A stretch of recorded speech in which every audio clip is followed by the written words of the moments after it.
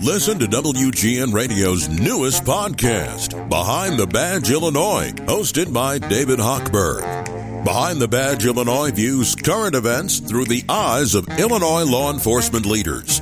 Tune in. Visit WGNRadio.com/Behind the Badge. One of us is playing hurt today a little bit. Yeah. Despite some physical ailments, still came to perform on today's show because that's the kind of trooper that he is. Okay. And I'm not talking about Schwani. Schwani makes the rest of us hurt, but physically he's okay. But Andy's, I'm going to call you Grandpa Andy today. Yeah, a little hurt today. I have a newfound respect for those that drive trucks for long distances at long periods of time. Yep. And others that do that, not just truck drivers, but other delivery folks. Long distance travelers in the car because, oh boy, coming back from Florida with my father and my parents' dog in the back seat, did all the driving from right around West Palm Beach. That's a long drive. All the way here, so. 20 hours? Yeah, 21, 22, who's counting? Who's counting? And when did your back seize up on you? After I got out of the car. Was it in Tennessee? Yeah, I tell you, I was felt it around the world's largest rubber band ball? It could have been there, or it could have been right around Kentucky. I think Louisville might have been where it really started to hurt a little bit. You still have a long way to go from there. Yeah, it's about 5 hours, 6 hours from there. That's painful. It's you get to see some interesting parts of the country. I mean, we went through the Smoky Mountains. That's beautiful in there, and it was a perfect time of day for it as well. It was the morning, and not a lot was going on. But let me tell you something, folks. You can have I-65 all to yourselves. I never want to see that road again. Andy's very anti-I-65. Never want to see that road again. Has there ever been a time when there has not been major construction going on? I don't know. Anytime that I've been on it, I react the same way. Man, there's major construction going on right now, just south of the toll road. So, we were driving, and we were working on those bridges over there. We were on I-24, which goes through Chattanooga and then through Nashville, and we were going to connect to I-57. But I got an alert on my driving app that said something was closed on I-57, and it rerouted us to 65. And 65 was bad enough, but then when you get off at 80-94 on a Friday afternoon. Oh my goodness. Best of luck to you all. Oh, my goodness. I can see why people don't like to be around that area at that time of day. No wonder. It has nothing to do with a physical ailment. This is all mental. Well, it was the mental did outweigh the physical, but the physical is now outweighing the mental since I'm not thinking about it anymore. Yeah, but he's all like tightened up. And yeah. Shwani, why don't you help him? Walk on my back or something? Do something for him. Give him a massage. The worst thing is I can't even mind my golf swing like I do every day. He does yeah, right. Ordinarily, he comes in and does the golf swing and gets out loose. The little, the tin can to do some putting practice. I mean, it's PGA Championship week. I mean, I have to, emulate the stars. Right. Yep. I do the same thing with badminton. Well, hey, everybody's got their thing, right? I do the badminton stroke. So I'm going to hear this. Oh yeah, Shwani, come on. We got 10 minutes here on the beginning of the show. Give Andy a nice massage. A lot of people don't know Shwani has a spa down on South Michigan Avenue. Oh man, he does the Hot Rocks massage. Have you ever had that? No. Oh, that's Andy.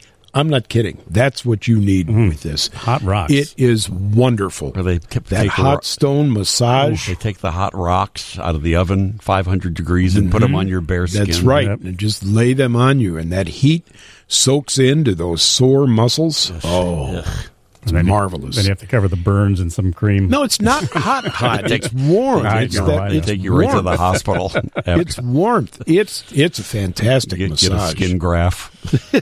Tell you, the one good feature that my dad's car had on it was this lumbar thing. You can those help. Push the thing, and I was like, oh, lumbar. Yeah. I'm not a fan of massage. No. Wow. I've had many massages. Almost always, I hate it. Yeah, I'm kind of indifferent. I just It depends. I mean, I've got bad sinuses, so when you lay on your stomach for half an hour or whatever, you get a little congested. Well, don't you put your face in that hole? Yeah, but the holes sometimes in some places are not, which seems very sanitary. Wide, always seems very sanitary to me. Yeah, and the top part puts pressure on your. Well, you don't need to know about my troubles in the. I just don't like you get all lubed up. It's gross. Yeah, it's not for everybody. Well, anyway, after 10 o'clock, Shwani will be putting banana leaves on Andy. And that's when a song was a song. How about it? Taking me back to the club days. The crazy days when I could stay up past 9 o'clock. Closed down many a bar to this song. There's a new documentary about Donna Summer that just dropped on HBO and HBO Max. If you're a fan, you might want to take a look at that. Shwani was big in the nightclubs back in the days, in the disco days. Do you remember the one in the south suburbs called the Poison Apple? I don't know if I've ever been there, but I do remember it existing. Yes, I was there, and yeah. Paint us a picture of what year would that have been? That would have been 1976. Six-ish? And 7. I'd be there coming home from school, you know. Paint us a picture of the bicentennial Shwani going out for a night out. Oh, let's see here. Well, you know, the leisure suit and the... Did you really have a leisure suit? Yeah, I used to sell them. And... What? Oh, yeah. I used to sell them. What do you mean? Worked in a store that sold men's clothing, and we sold them. What was the name of the store? I don't remember. It's a weird name for a clothing store. Weebolts? Weebolts. I bought a leisure suit at Weebolts once. Did you? Yep. Lime green. But I never had any of the chains or any of that. I did have the big sideburns, but I didn't have all of the jewelry on there. Andy was too young for all this. I was 9. You know, it was more. You know, you just played the Donna Summer song. Yeah. That takes me back to the DJ days, as it does for you too. It does, yeah. Well, we played them all. Yeah, we played them all. That's why this Donna Summer documentary. It's called "Love to Love You, Donna Summer." That talks about her meteoric rise all over the world. I mean, she was an international megastar, and how difficult her personal life was behind the scenes of addiction and all kinds of problems. Ultimately, dying of lung cancer 10 years ago. It was very sad. But okay, so here's 1976 Dean. I did have the leisure suit also, but I wouldn't wear it to go out. Because the big polyester shirts with the collars that went out the length of your shoulders. Yeah, that's too hot to dance in, though. You couldn't wear that much polyester and not combust. That's true. At least not me. I'm already like a furnace anyway. But, so, this was my 1976 look. T-shirt, overalls. What? Yeah, overalls. Overalls? Yep. So you looked like Grandpa on the Real McCoys. I didn't have anybody to tell me, what are you wearing? Go back in the house right now and change your clothes. I thought that was a hip and happening look. I've got to see a picture of this. Fortunately, none exist. Oh, okay. As far as you know. I'm sure there are, but you're not going to tell me. I don't think I have any overalls. You're not going to tell me if they do exist. I was big into the overalls, and you know what? As the night went on and the disco beats start humming, I would unstrap one of the straps on. That's a look. Yeah, I would let go one of the straps, so I was extra sexy. You said it, I didn't.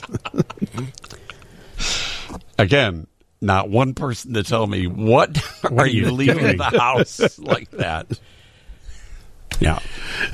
At 9 years old, I was big into the screened on T-shirts. You have the little, sure. I think we had a $6 Million Man one, and you put your name on the back or something like that. Happy Days. Did you have a Happy Days? Yeah, Happy Days. Yeah. So we did it at the local drugstore, Kim's Drugstore in Glenview.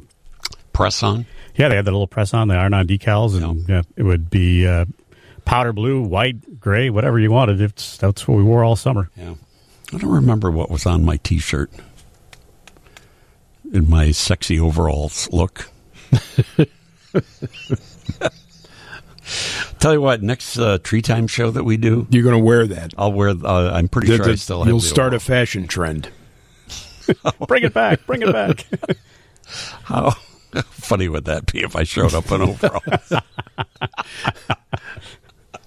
I would leave. You would not leave. No, I know. You'd be taking pictures. That's what you'd be doing. Yes, then I would write. Then I would have incriminating pictures. So that was back in the day when you go out to the bars. Were you you were a dancer back then? Who, me? Yeah, because I remember Somewhat, yeah. I have the incriminating photos that I have you, the blackmail pictures I have of you. You're on the dance floor. So you dance up a storm, and then you know what we used to do? We afterwards you go and get something to eat afterwards. You find some all-night restaurant, get an omelet or something. We did our dancing during the daytime at the roller rink to those songs. That would be a fun show to do on roller skates. We did them at the Axel Roller Rink up Axel Roller Rink. up in Niles or wherever that is. Yeah, that would be fun. I put a pair of skates on once. I stood up. I went right back down. Here's how I took them off. I picture Schwani and me on roller skates like that Honeymooners episode. Yes. Where Ralph Crampton goes roller skating.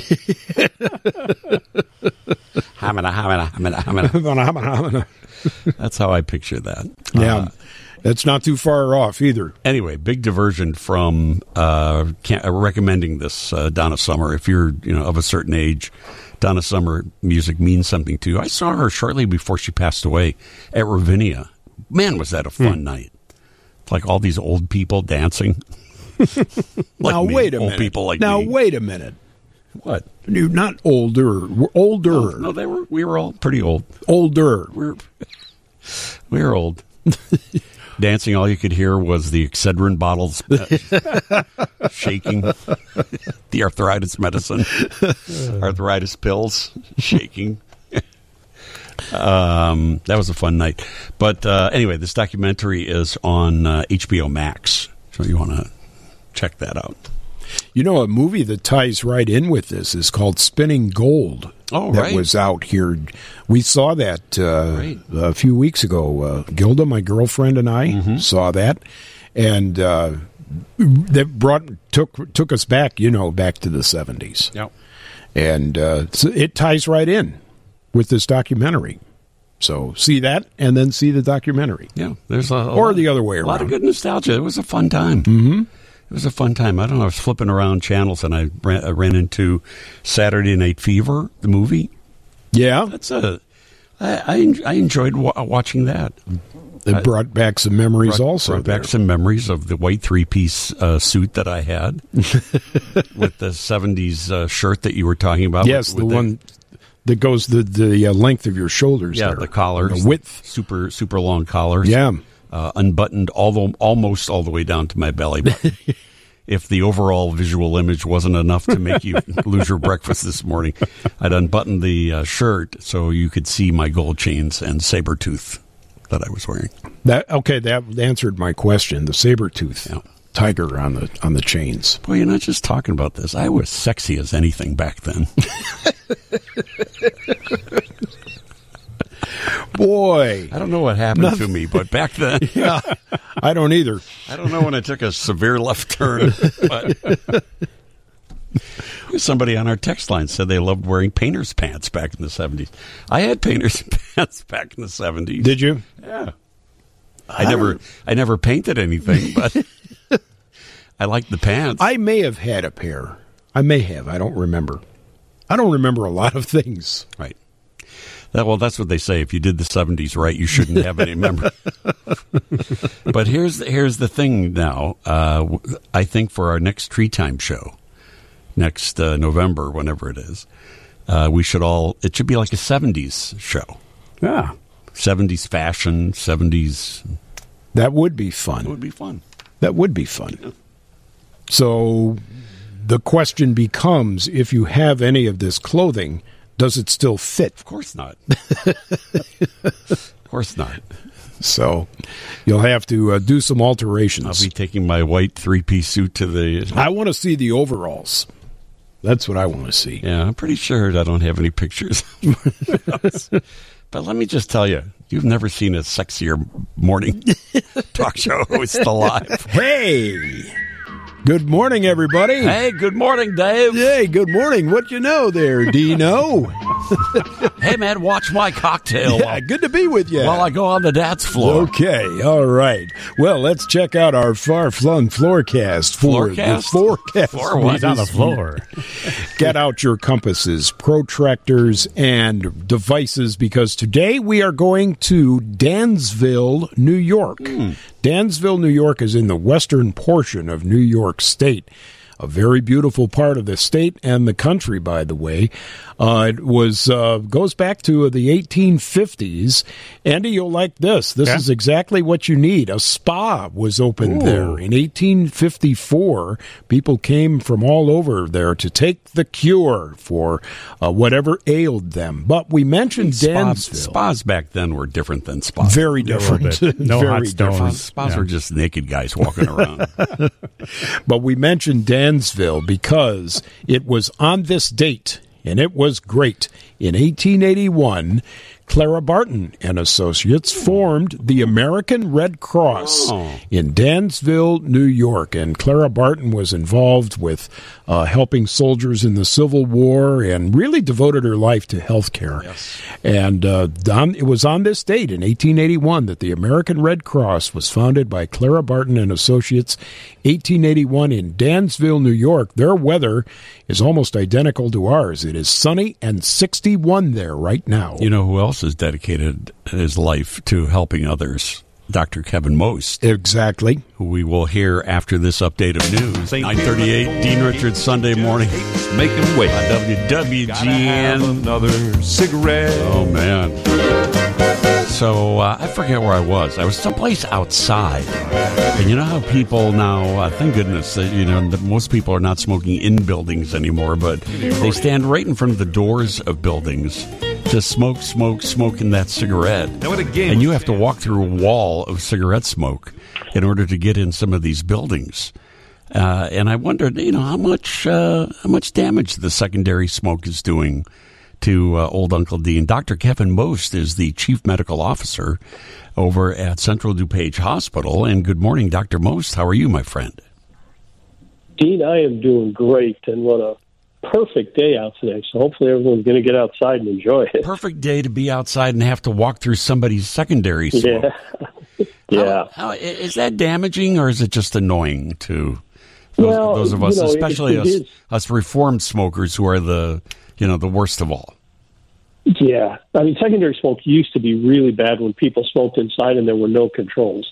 Now with it being smoked outside and you walking through that, probably more of an inconvenience than any really health-related issue. Oh, good. But certainly, not elegant. But look what's going on with smoking. We hit our lowest point of smokers now in history. Is that right? Really? Yeah. Are we seeing it increasing someplace else? I guess I'm not seeing as many people vaping as I used to. That was super popular for a while, and occasionally you still see that a little bit, but that doesn't seem to have caught on very much. Vaping has really caught on in adolescents and teenagers, unfortunately. That number has just jumped, dramatically. And you'll probably see even less and less, because whether people know it or not, you can still vape indoors. You cannot smoke indoors, but you can vape. The governor is probably going to sign, if he didn't sign it at the end of last week, he's going to sign it this week, saying no more indoor vaping. And people have to think, vaping, it's not bad. Certainly, tobacco has a lot of carcinogens in it, but vaping has nicotine in it, which is not only highly addictive, but can increase your blood pressure and could lead to individuals then starting smoking. Of tobacco, you mean? Right? Conventional smoke. Correct. And they make it, the vape smoke I know it's technically not smoke, but the vapors, I guess, are fruit flavored. I mean, they smell delightful. So I guess that's part of the attraction for young people who are doing that. It absolutely is, and that's why one of the lawsuits against Juul was, one of the manufacturers was settled recently for quite a bit of money, and it was. They are enticing. They're making this product attractive to young kids, who then get them hooked on it because of the nicotine. And again, is that going to lead now to increased number of tobacco smokers as these kids age?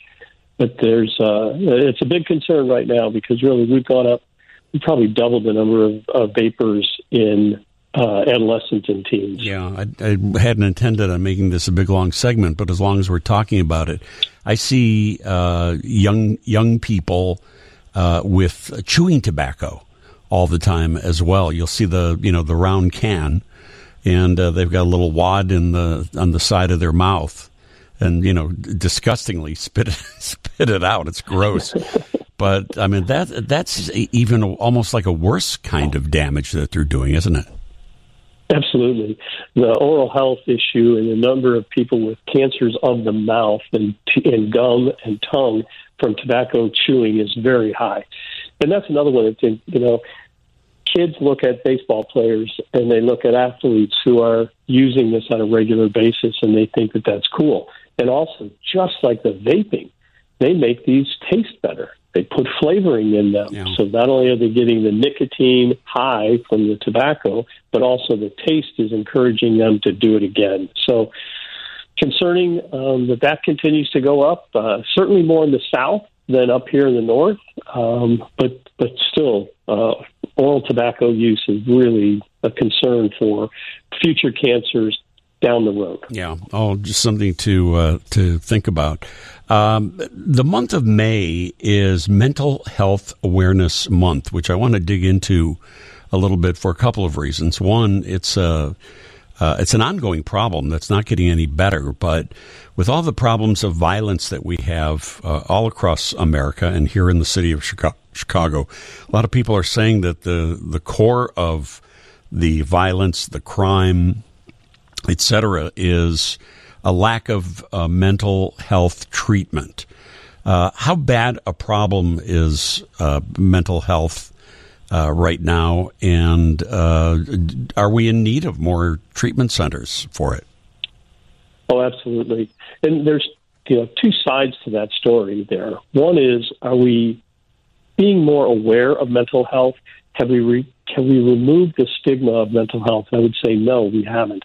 Individuals who have depression, we're like, oh, just shake it off. Come on, smile, have a piece of cake, you'll be better. But in fact, we have to understand that depression is just like diabetes. It's just like hypertension. It is a medical illness that needs to be treated, and we need to get away from the stigma of that. That being said, we don't have enough individuals to treat, whether it's social workers who are vastly underpaid, psychologists, there's not enough of them, and psychiatrists, we're very, very short. So although we're starting to identify more individuals and trying to get rid of the stigma of mental illness, we need to have more support, and we need to have more individuals trained to help these people cope with this illness. So how can we differentiate between simply being a little sad about something or mad about something and actual clinical depression? What's the difference? Yeah.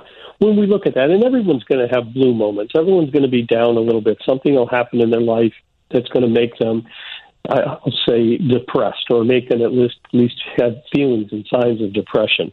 But true depression is really one that lasts for almost a good portion of the day and for many days or weeks at a time. So you can feel down about something, but then come back, and change pretty rapidly. That's a normal emotional response. But individuals who have depression have those symptoms of hopelessness and, low self-esteem. They don't want to go and do things that used to be enjoyable to them, whether it's to go to a baseball game or a concert or get outside. You'll see people have weight loss and weight gain. So all of those things, when put together, show that this is more than just an emotional response to an action, and it really is depression that needs to be treated. when you say needs to be treated, do you go to your physician? Do you need to seek out some kind of psychological counseling? What are the paths available to someone who thinks I'm not able to shake this off? This may be something more than just feeling a little blue. Yeah. And there's two things to that. One is the individual's awareness of it, which sometimes doesn't happen, but also it's the awareness of individuals around you to be your support system to say, hey, I've noticed this, let's get you some treatment. And treatment can be anything, Dean. I mean, treatment can be something as simple as, massage therapy sometimes works, acupuncture works, but really getting in to see your primary care physician, whether it be a pediatrician, a family doctor, an internist, for that initial first step, because they will help grease the wheels and they will help set the tone for what's going forward.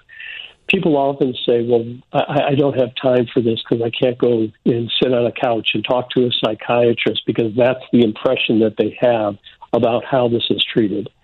But it's not. We have many new ways. We have many new methods. We have medications. We have telehealth. There's so many opportunities, and it's so worthwhile for individuals who are suffering from depression to get treatment, to get back to a place where they feel good about themselves, increase self-esteem, more interaction with the public and friends, and really it's life-saving. I know several people who say that they enjoy the telehealth sessions that they have with social workers or psychiatrists or, in some way therapists dealing with emotional issues, as opposed to going to an office, sitting on a couch, laying on a couch, the traditional kinds of things where you just hop on a Zoom call now or, a FaceTime or something like that. And it's simple and seems more relaxing to a lot of people. Absolutely. A couple of things now. One, it's more appreciative of the individual's time, which makes them feel a little bit better that someone is respecting their time. They can do it in the comfort of their home. Going and parking and walking into a psychiatrist's office, you're looking around saying, oh, who's looking at me? Because even the patients have that stigma or that concern of the stigma of mental illness. Right. So we sit there and say, let's do this in the comfort of your home. It can be one-on-one. You can even do group therapy with Zoom calls right now. And we just have to get to that point that we use every avenue we can to treat these patients, because that is what's going to make a change in their life as well as their family and friends' life.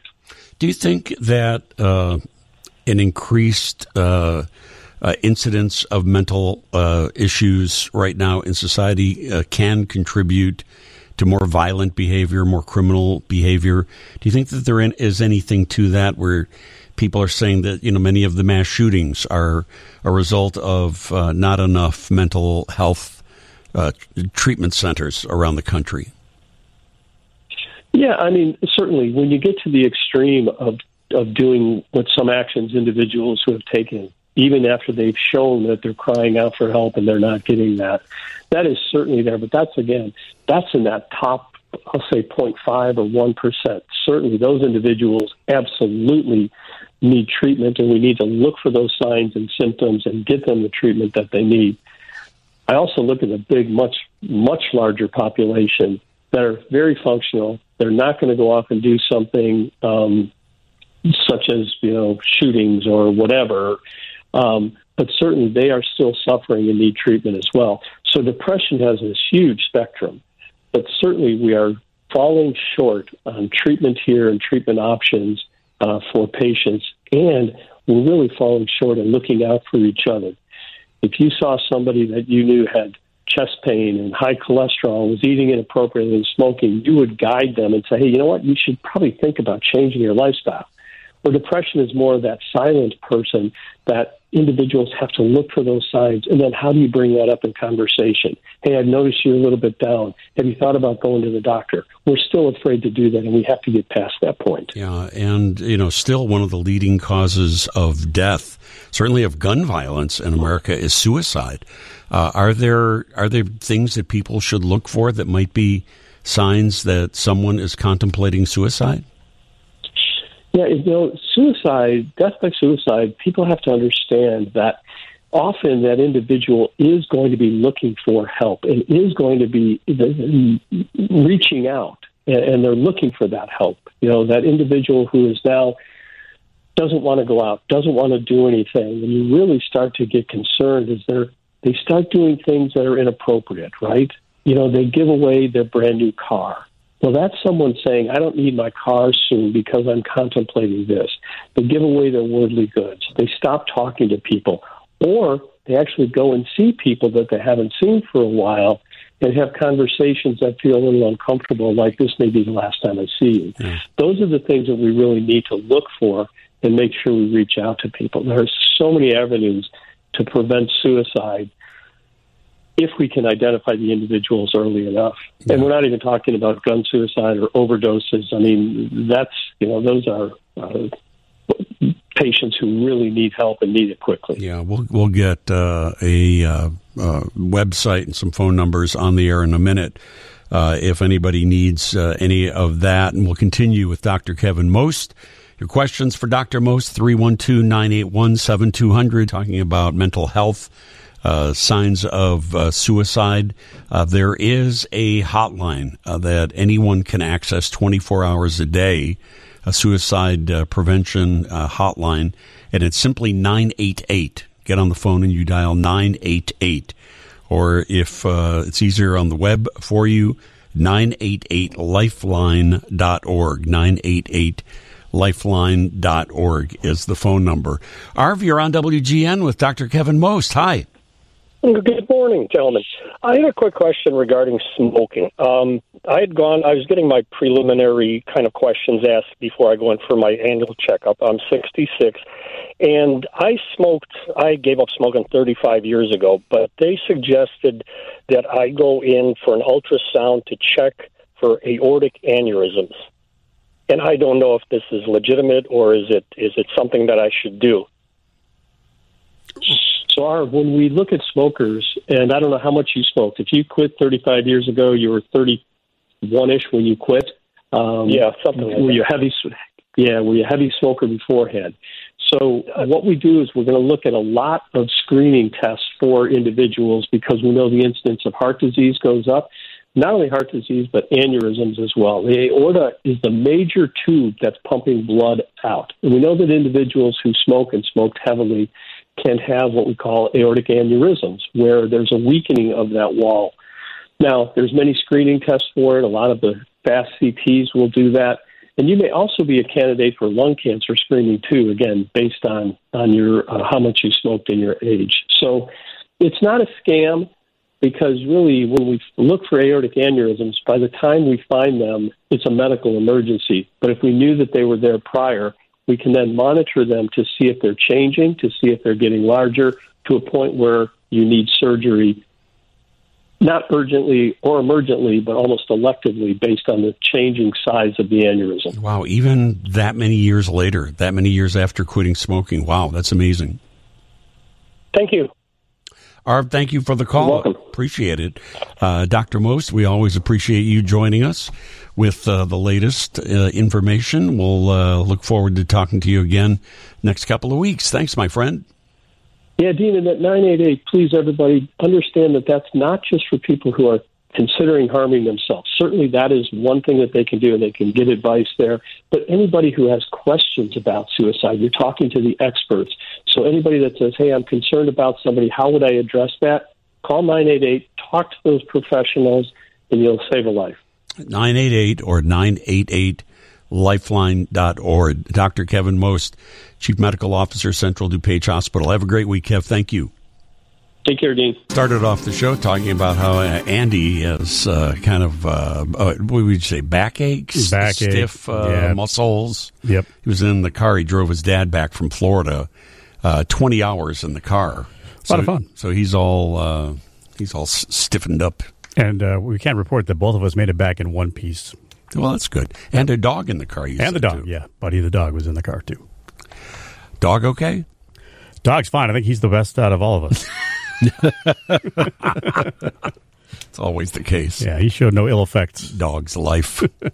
I just want to say that I'm also playing a little hurt today. Okay. I did some yard cleanup yesterday, and use some muscles that I don't normally use, which would be all of them.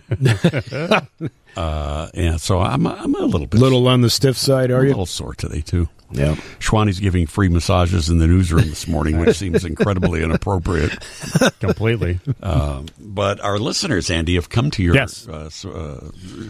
support with some homemade remedies that you might want to try. Okay. One said mix some camphor oil in coconut oil, boil it for 5 minutes, store it in a bottle, and massage it where you're sore. Worth a shot. Seems like it would smell nice. Yeah. I'm all about smelling nice. Yeah, you are. You are probably the best smelling person on the show. Nothing personal, Schwani, but no, never is it? And someone else said in a bucket of lukewarm water, add a few drops of eucalyptus oil. And you can either take a bath in it or rub it on the areas that ache. Okay. In a warm glass of milk. See, I would be out right there. Yeah. Warm glass of milk. Warm glass of milk, add a pinch of turmeric and a couple of drops of honey, and it's supposed to get rid of your backache pain. Huh. Who knew? Oh. And let's see here. One more. Massage your back with mustard oil. Mustard oil, okay. Mustard oil. Then go have a hot dog. And then go put some relish on your back and some onions. One of the greatest theme songs of all time. Am I correct in remembering this? Written by Paul Anka? You are. Is that correct? Yes. Have you ever listened to the podcast called Smartless? Sean Hayes, Will Arnett, and Jason Bateman. It's a fantastic podcast where they interview friends of their celebrities, but it's just a really fun chemistry that the three of them have.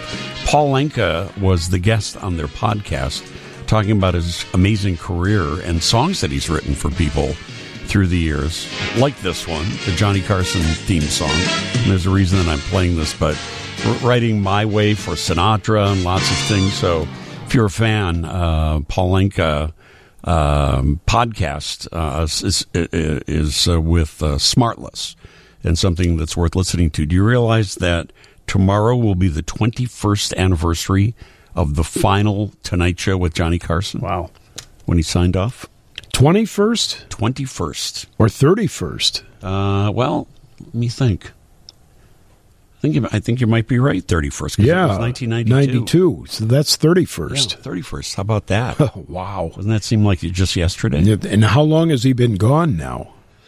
Passed away, you mean? Yes. Probably maybe 10 years. Yeah, I'm not sure when he passed away. But it seems so hard to believe that, it was his final. I remember clearly his final show. He just came out by himself and talked and reminisced. Sat on that stool. Yeah. Ran some old clips. Yeah. But all the shows leading up to that with Bette Midler. Oh, those were fantastic. Robin Williams. Yeah. People making their final appearances with him who really owed their careers to Johnny Carson. This is what Johnny Carson said, signing off after all those years as the host of The Tonight Show. And so it has come to this. I am one of the lucky people in the world. I found something I always wanted to do, and I have enjoyed every single minute of it. I want to thank the gentleman who shared this stage with me for 30 years, Mr. Ed McMahon, Mr. Doc Severinsen,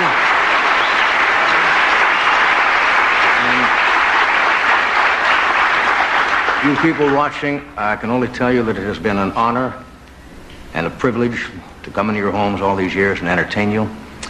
And I hope when I find something that I want to do and I think you will like and come back, that you'll be as gracious in inviting me into your home as you have been.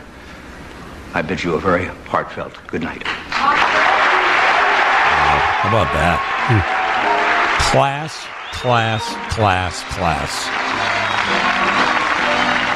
Love that. That's how I'm going to go out, Schwani. You could have quite a fond farewell show with all the people you've interviewed, and, you could pick and choose, which I'm sure would be a hard job to do, pick and choose your favorite interviews. So I could tell everybody off? and tell everybody off. Tell everybody what I really and then thought of them tell all. me what you think. Well, I pretty much do that every week anyway. You'd have to have Drew Carey calling from Yes, Disney World you'd as your have- last that would guest. be one Right. of them. Yes. That would be good. Uh-huh.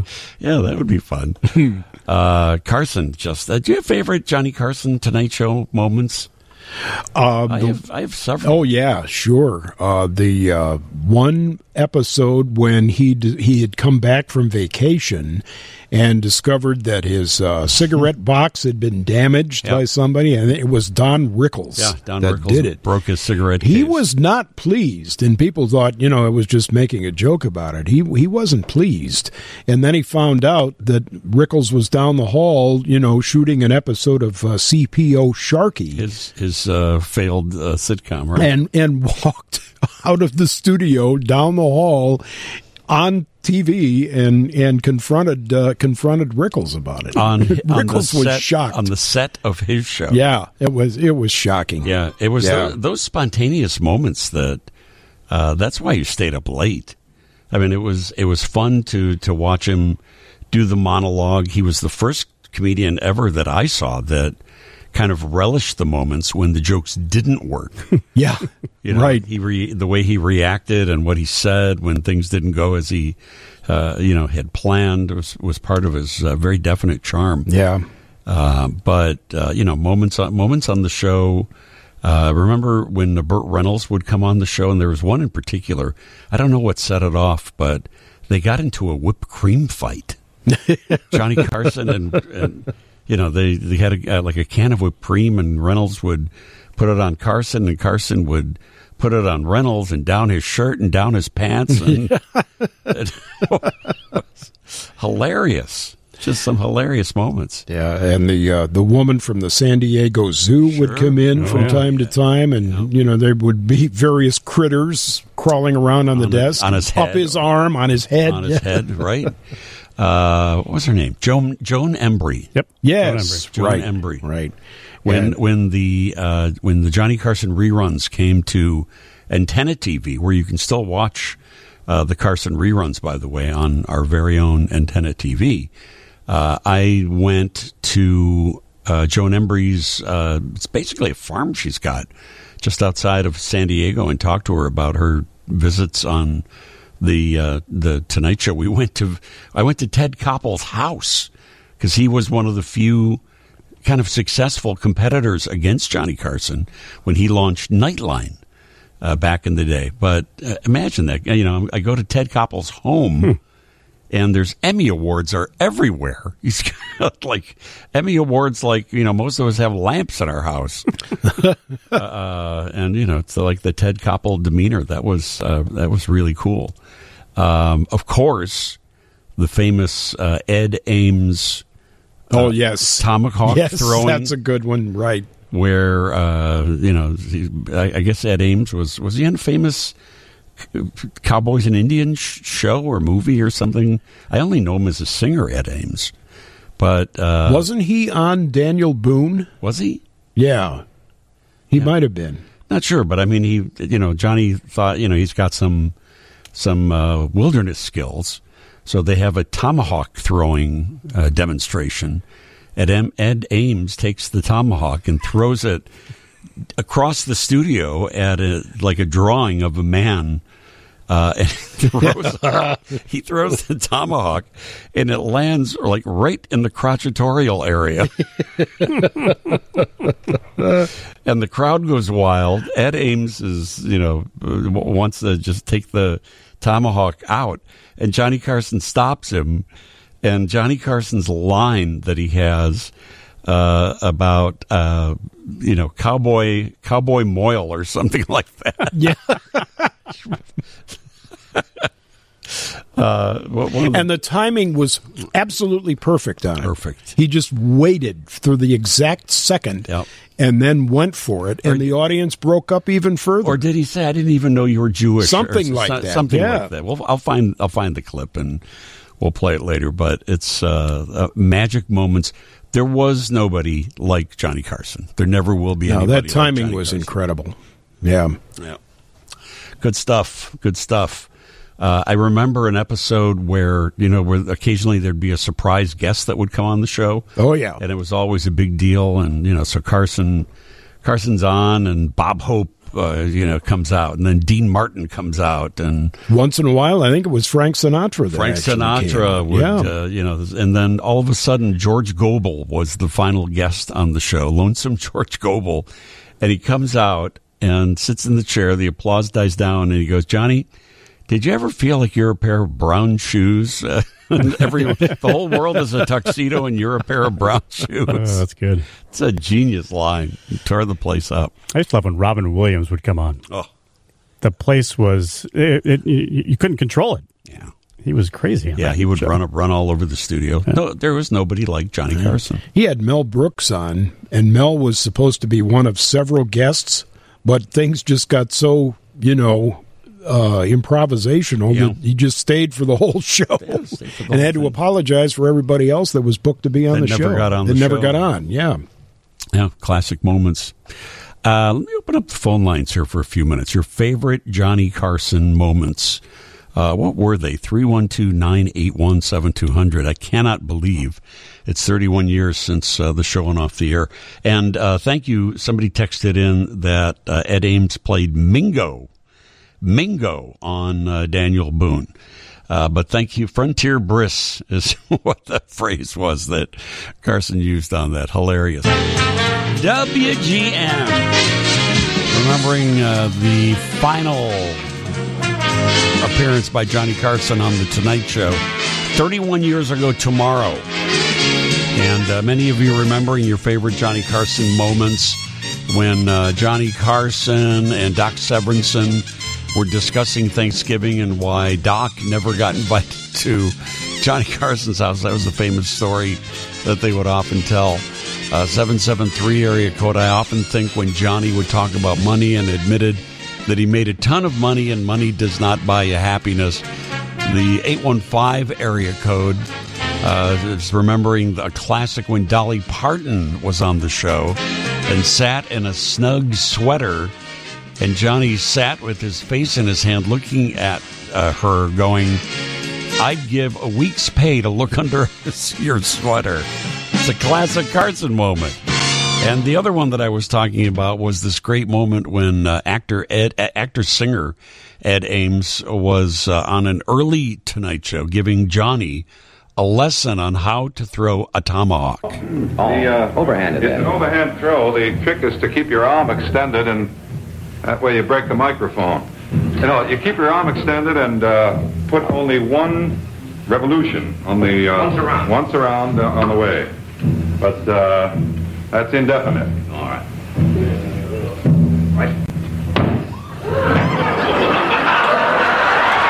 And the audience goes, "Well done."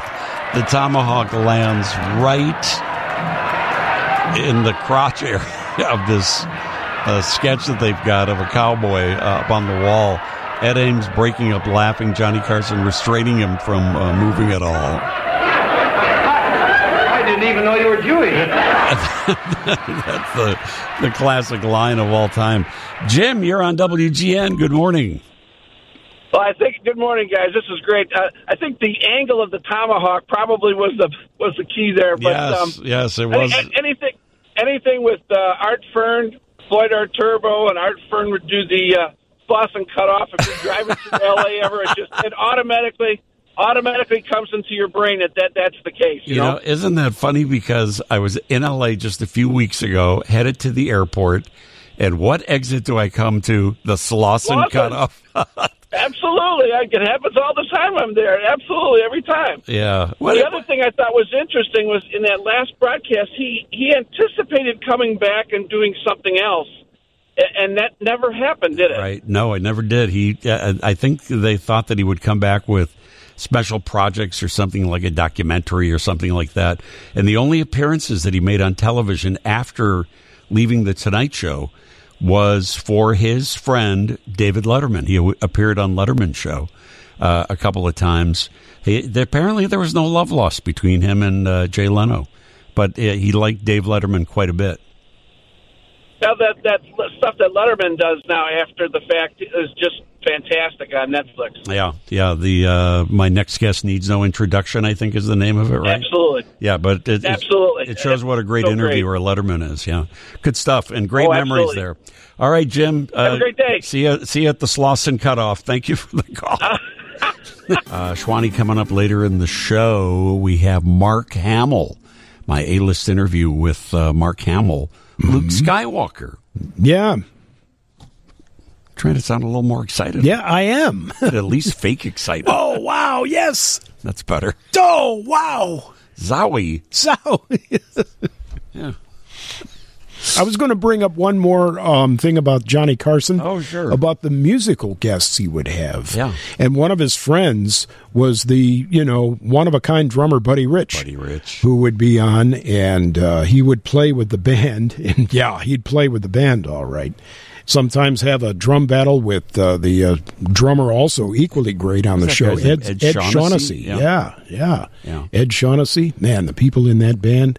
Tommy Newsom. That was an amazing. Would you call that a big band? Oh, yes. Right? Yes. It was like 20 That was pieces a big or something, band, right? all right. Yeah. Yeah, it was. They were amazing. That was almost like a concert wind ensemble. They were just incredible. I kind of liked, and we found out when we did interviews with Johnny Carson's nephew, who now owns all the rights to all the Johnny Carson shows later, that frequently when you heard the band just do a song by themselves, that's when a guest dropped out or something went wrong. Oh, so the band would fill the time. They would fill the time. But what a treat it was. Sure it was, yes. When Doc and, Doc and the band got to, just do a full song. I always thought Doc Severinsen's head was going to explode. When he was playing the trumpet, remember? Because that intensity on his face. Yep. Everybody chiming in on this. The amazing Karnak. Those Karnak were the Magnificent. Wow. Sis boom ba. The sound a sheep makes when it explodes. Classic. I hold in my hand the last envelope. In a mayonnaise jar on Funkin' Wagnall's porch. Somebody makes an interesting comment. I read the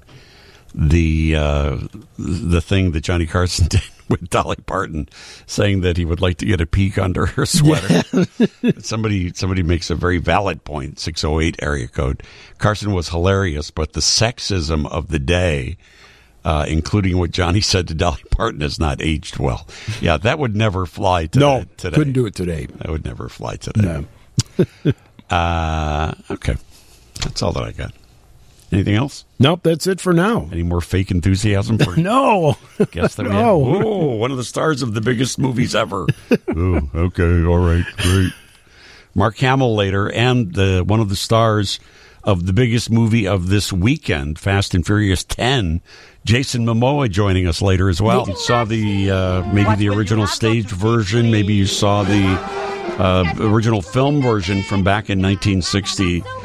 Here featuring Rita Moreno is Anita doing the song America, a role for which she won an Academy Award. And then Steven Spielberg's remake of West Side Story, and many, many stage versions along the way, but perhaps none that will be as magnificent as the one coming to Chicago that will be opening June 2nd at the Lyric Opera House in Chicago. If you've been listening to this show through the years, you've heard me talk about the great musicals once a year that they stage at the Lyric Opera House.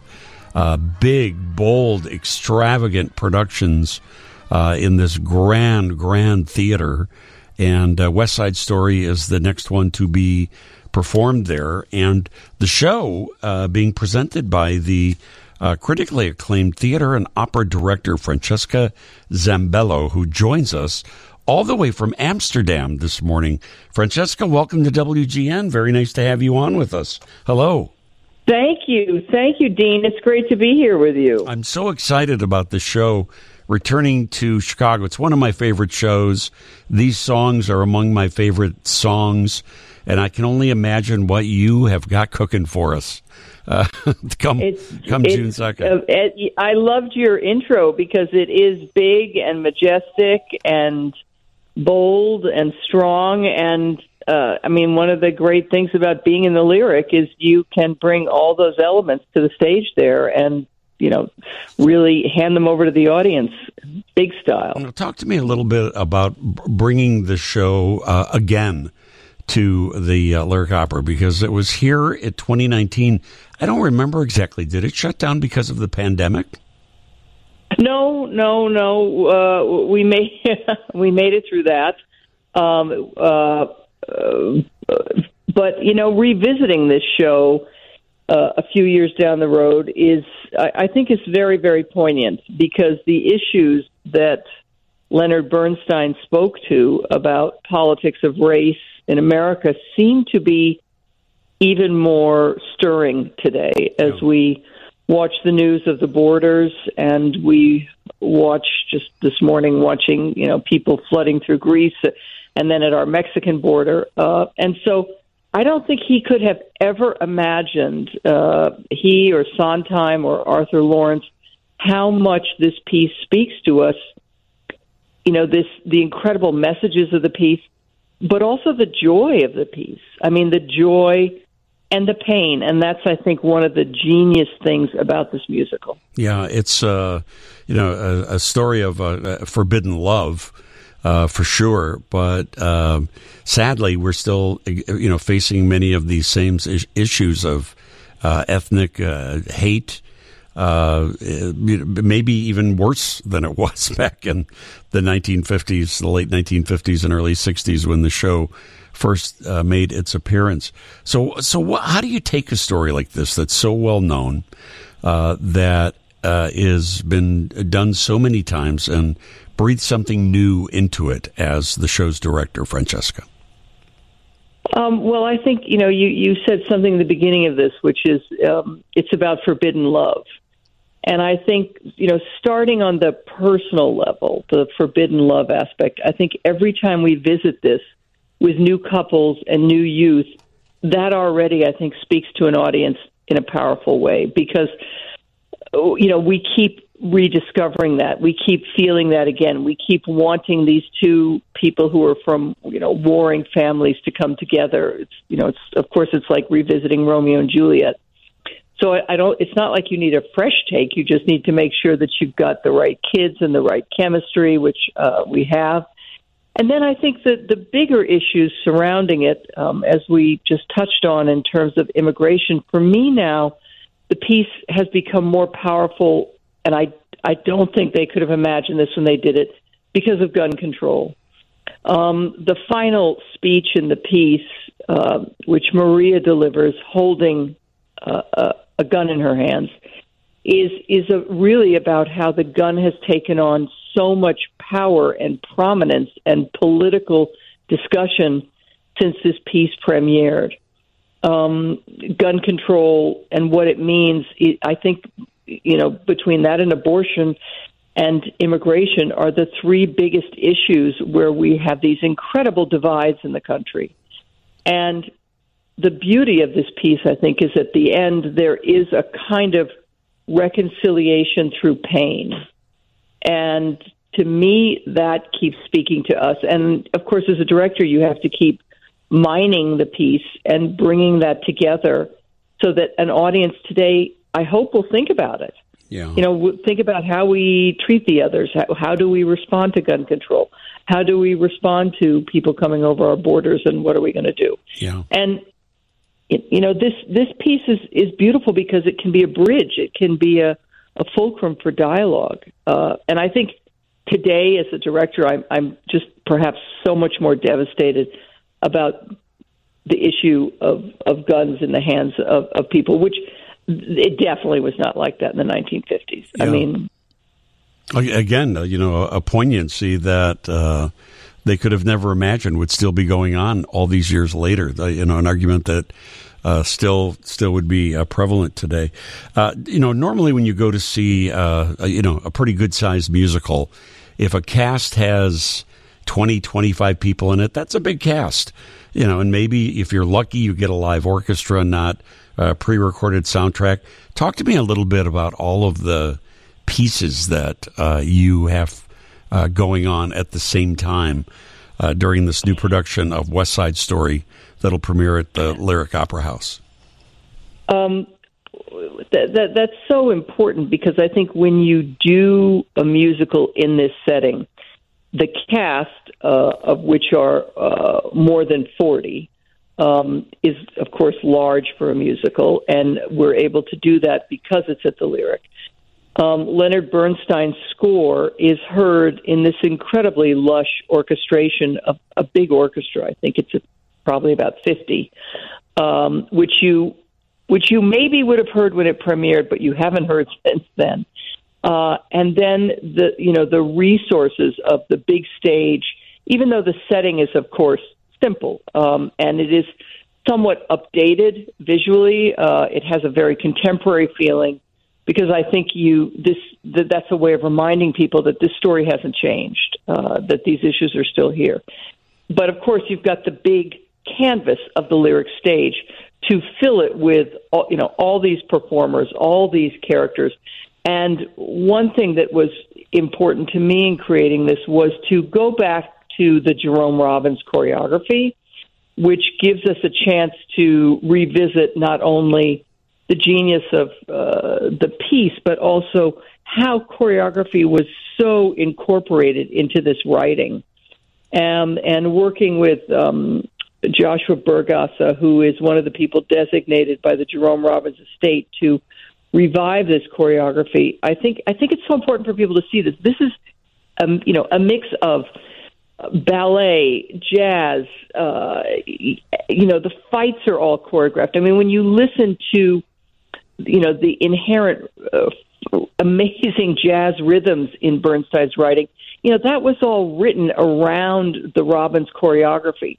So I think for anyone who has even a vague interest in dance, this is a seminal experience.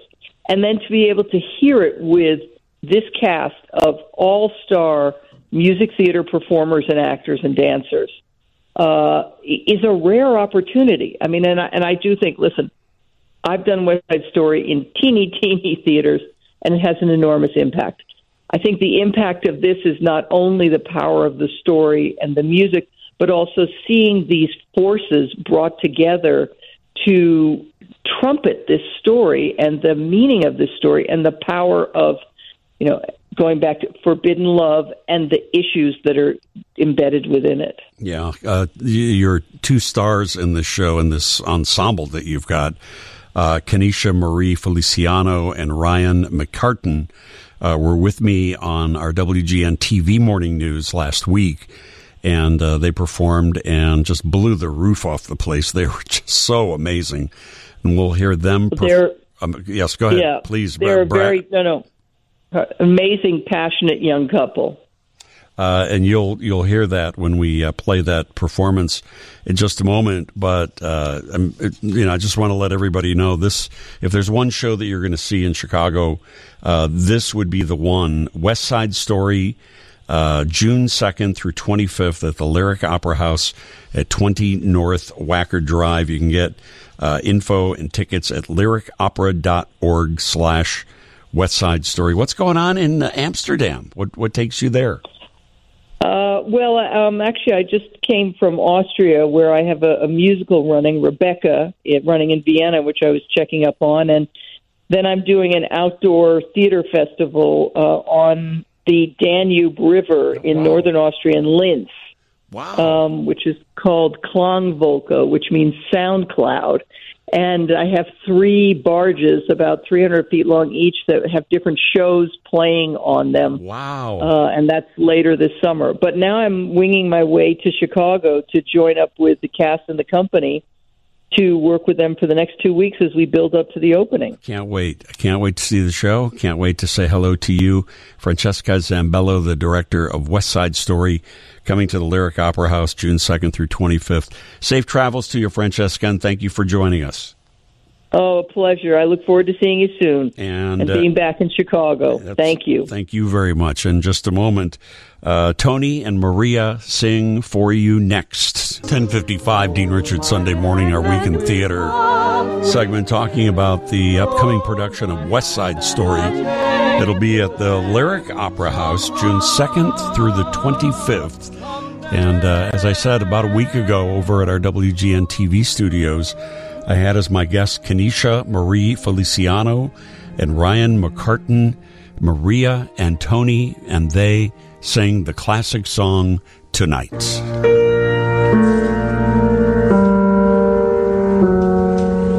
Only you, you're the only thing I see forever. In my eyes, in my words, and in everything I do. Nothing else but you. And there's nothing for me but Maria. Every sight that I see is Maria. Tony, Tony. Always you, every thought I'll ever know. Everywhere I go, you'll be. You and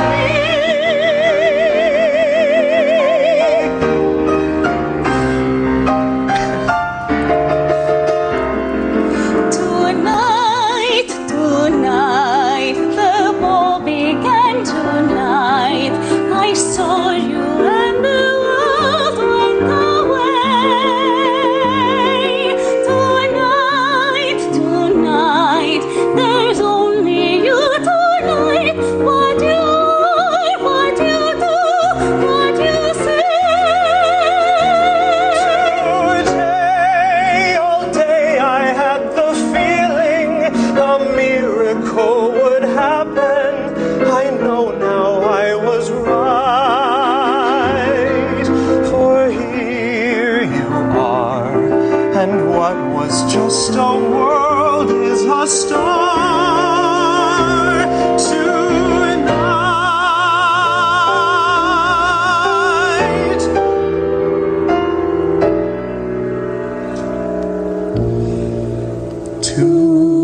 Tonight, tonight, the world is full of light, with suns and moons all over the place. Tonight, tonight, the world is wild and bright, going mad, shooting stars into space. Today, the world was just an address, a place for me to live in, no better than alright. But here you are, and what was just a world is a star tonight. Kind of excited for this Jeff Bezos moon project. Jeff Bezos' Blue Origin rocket. Yeah, he was involved with that a little while ago. But I guess he's been chosen to land on the moon. Is that right? Yeah, that's what I read, something like that. We're following that, and next year we've got 4 astronauts.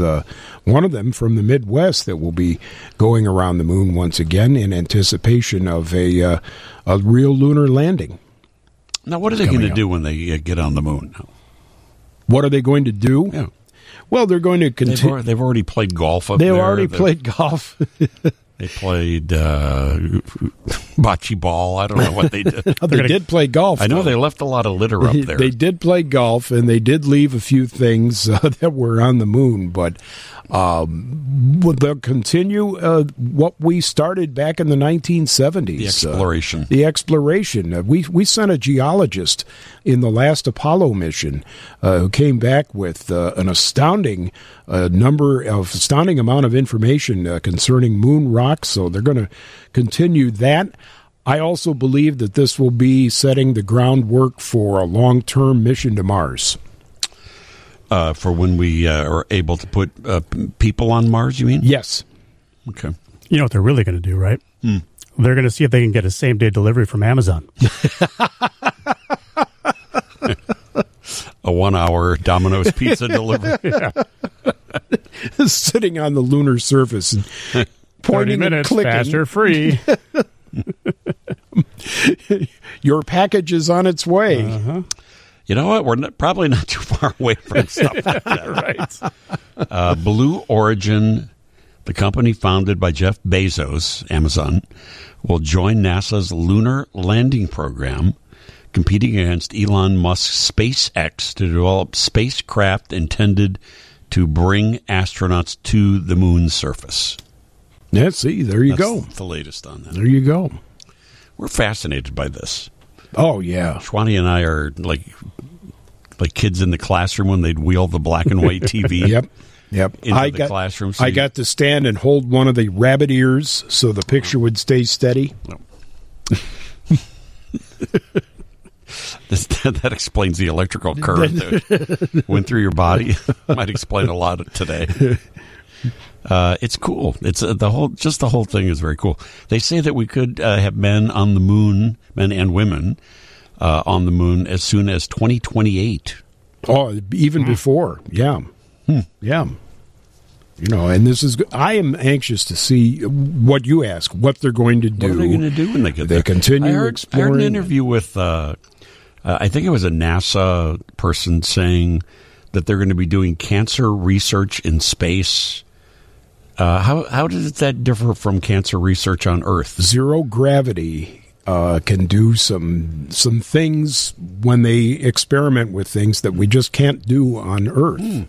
So the zero gravity element, or the moon has 1/5 of the Earth's gravity, which is why when you saw Neil Armstrong and all of them just kind of bouncing around up there, it's because of there's only 1/5 of the Earth's gravity on there. But that has an effect on certain experiments that they're doing. They've already been doing that with medicine. So when I go have my facelift surgery, I should get it done on the moon. You should get it done on the moon. And then we'll see what it looks like when you come back. I could go for some anti-gravity treatment. Earlier in the show, I was talking about this new documentary that's out on the life and career of Donna Summer. It's called Love to Love You, Donna Summer, directed by Donna Summer's daughter, that remembers her meteoric impact on the music business back in the 1970s and the 1980s, like something like 14 number one songs in her career. I mean, she ruled the box office. So to have the story of her professional life is one thing. In this documentary, you also get the story of her personal life, which apparently was not so cheery. But Andy, we loved this song because it mentioned radio in it, right? All the DJs were like, "Ooh, I'm a DJ. I'm on the radio." And I said it on the air. Yeah, she's saying it on the radio. Instant connection. Good stuff. I'm trying to imagine Shwani in the middle of a dance floor. Where was the place you used to go? Poison Apple. The Poison Apple. Yeah. Right on the Illinois-Indiana line. Yeah. Because you could buy smokes and fireworks there and then go out disco dance. There was a time when the legal age was 18. Yeah, you could do it. Back in the day, but you just trying to imagine you out in the middle of a dance floor with your with the light with your leisure suit. Yeah, yeah, a blue leisure shirt with the big matching polyester shirt. That's a good look. And I was a disco DJ a couple of times in college. Really? Yeah. What were your favorite songs to spin? Your favorite 12 inches. Your EP recordings. The EP recordings. Well, Stevie Wonder and Earth, Wind and Fire, although they wouldn't really classify as real disco stuff like Donna Summer or something like that. Right. But the Donna Summer's things, there was an actual version, an instrumental disco version of the music from Star Wars. Do you remember that? Sure, by the group Miko. Yeah, and there was an EP version of that for those of you. Extended play. The 12-inch version. I had that on my K-Tel record. Yeah.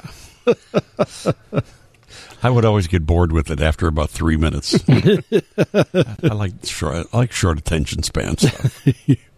So I DJ'd in a club literally one time.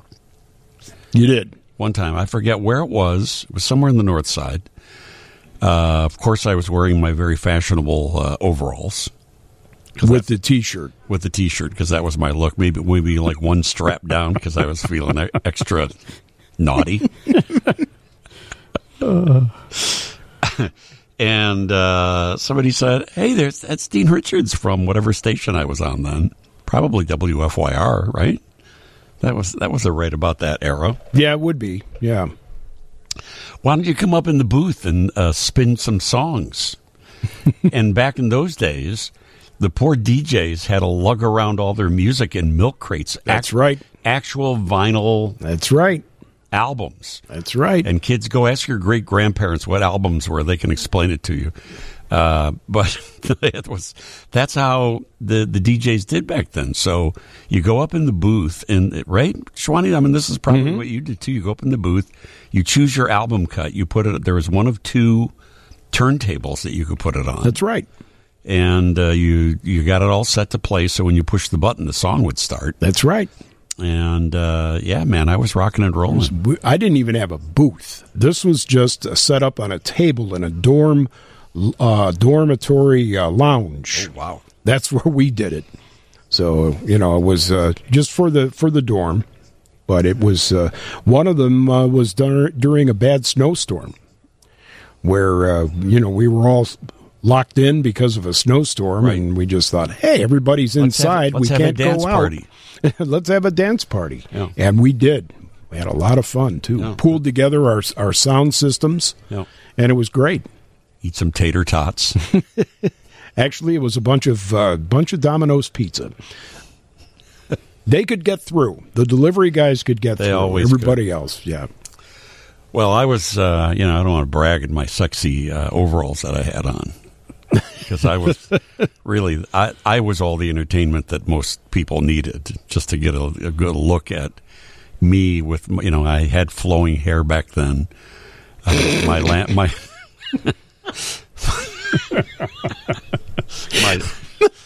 lamb chop sideburns. I had those. Yeah. I'm sure I was reeking of high karate cologne. I was a big cologne wearer back in the day. Why was that? Did you guys do that? Were you cologne wearers back in the day? Probably senior year in high school, freshman year in college, yes. Yeah, and then I was told, no. Drakkar Noir. Yeah. I wore Drakkar Noir. Yeah. Drakkar Noir. I was big on gray flannel. Ooh. That was a good one. What else did I wear back then? I don't know. I didn't want to overdo it in sexiness. I figured, just my look with the overalls. It was good enough. That was intoxicating enough. But I got in that booth, and I was laying down the Casey and the Sunshine Band. That was another one we had, yes. Shake, shake, shake your booty. Yeah, that's the way I like it. Uh-huh. That was huge. Uh-huh. That's the way, Yeah. I like it. Donna Summer, of course. Mm-hmm. I liked her song, I Feel Love. I Feel Love, played that one. Yeah, because it had that relentless beat. Mm-hmm. That got people up on the dance floor. Yes, it did. What else was I playing back then? Oh, YMCA. Sure. Oh, yeah. Village People. YMCA. Yeah. You had to play your Village People song. Macho Man. Macho Man, Mm-hmm. yeah. And then some girl came up to the booth and was flirting with me, and because she wanted me to play Barry Manilow's song, which would, kill the whole atmosphere. Oh, yeah. With something like Weekend in New England. That's what or she something. wanted. Is that what she wanted? Yeah, and I was trying to impress her, so I played the Barry Manilow song, and everybody was booing me. What you should have played. I was like, wait a minute. I'm wearing overalls. You can't boo me. At a disco, and she wanted Barry Manilow, what you should have played was Copacabana. Yeah, that might not have been out then. Oh, no? Boy, that goes way back then. It was probably mid-70s. Oh, that's right. You're older than I am. Somebody pointed out to me that when you say that you're age-shaming me and that I should sue you. I'm surprised you haven't done that already. I may have some legal case against you for age discrimination, even though you're right. Even though I hate to admit it, you're right. Yeah, I don't think Copacabana was out then. This is more mid-'70s, I think. Okay, yeah, that was late 70s. But I took my one spin at that was late 70s. disco DJing. Yep. You remember the Andrea True connection? More. Yeah. How do you like it? How do you like it? Mm-hmm. I always sound like three old guys. Stinking in Aramis cologne. High karate. Polo? Did you guys... Polo, good stuff. If it was on sale at Walgreens, I bought it. That's how I judged my cologne. Is it cheap and at Walgreens? I made most of my major fashion choices at Walgreens. Including the overalls? Well, I think I got those in the Husky Boy department at Sears.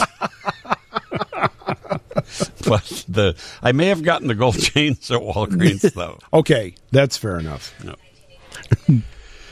It's fun to reminisce, isn't it? Living in the past. Isn't it fun? Oh, I feel young again. Yeah. Do you? You're going to be shocked when I come in here in overalls some Sunday morning.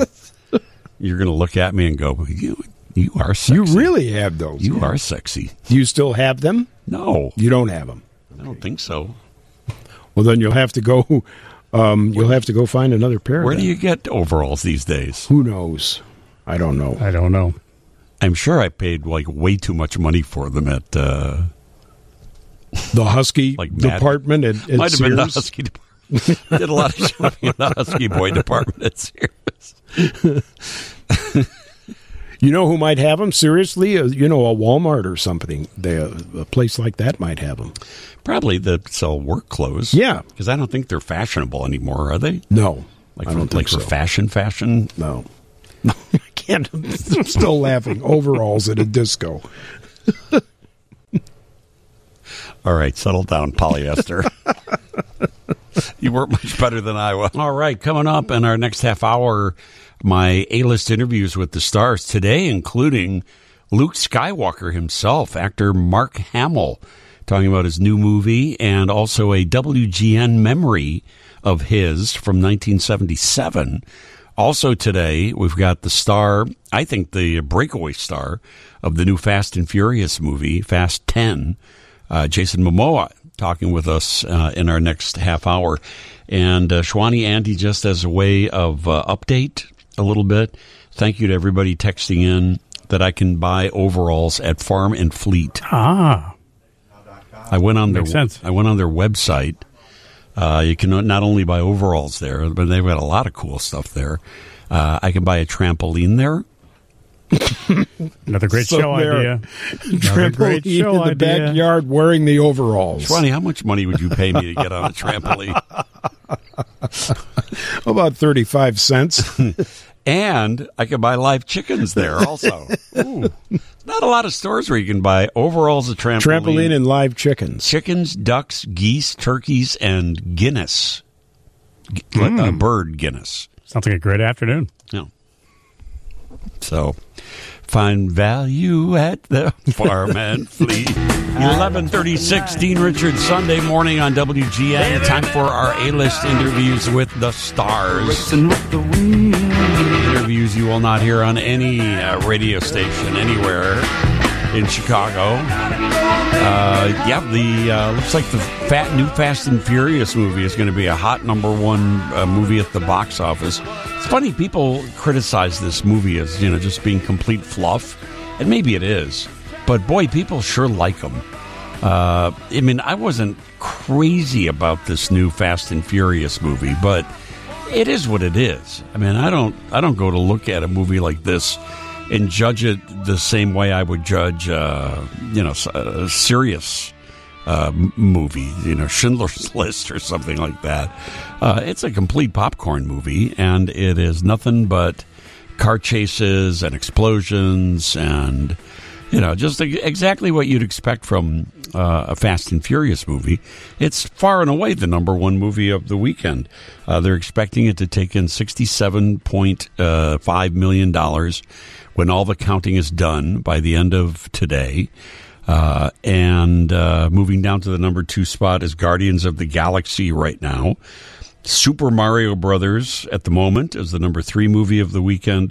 Book Club, The Next Chapter, and Evil Dead Rise, rounding out the top 5 movies so far of the weekend.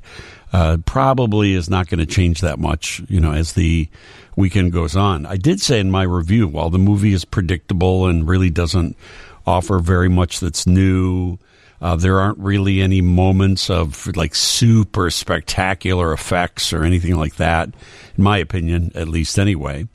And by the way, if you disagree, if you saw the movie and you've got another opinion, I would love to hear your review of it. 312-981-7200. Pretty universally, everybody is agreeing that Jason Momoa steals this movie. He's the bad guy in the movie. And he's not your average garden variety bad guy. He is just pure evil. He is vengeful. He is heartless. But he's playful. He's childlike. He reminded me a little bit of Heath Ledger's in The Dark Knight.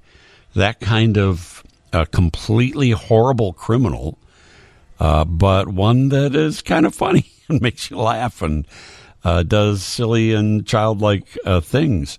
When I talked with Jason Momoa on a Zoom chat last week, that happened to be one of the things that we talked about. I can't even tell you how many times it made me think of Heath Ledger in Dark Knight. Oh, wow. This wild, over-the-top character, bad guy that you play in this movie was just in my mind. I was like, this is the most delicious part that I've seen in such a long time. It had to be so much fun to play this role. It was an absolute, I could not believe that they let me do what I got to do. And they constantly kept encouraging me to do more. Our director, Louis, he just was amazing, and he kept letting me do more and more.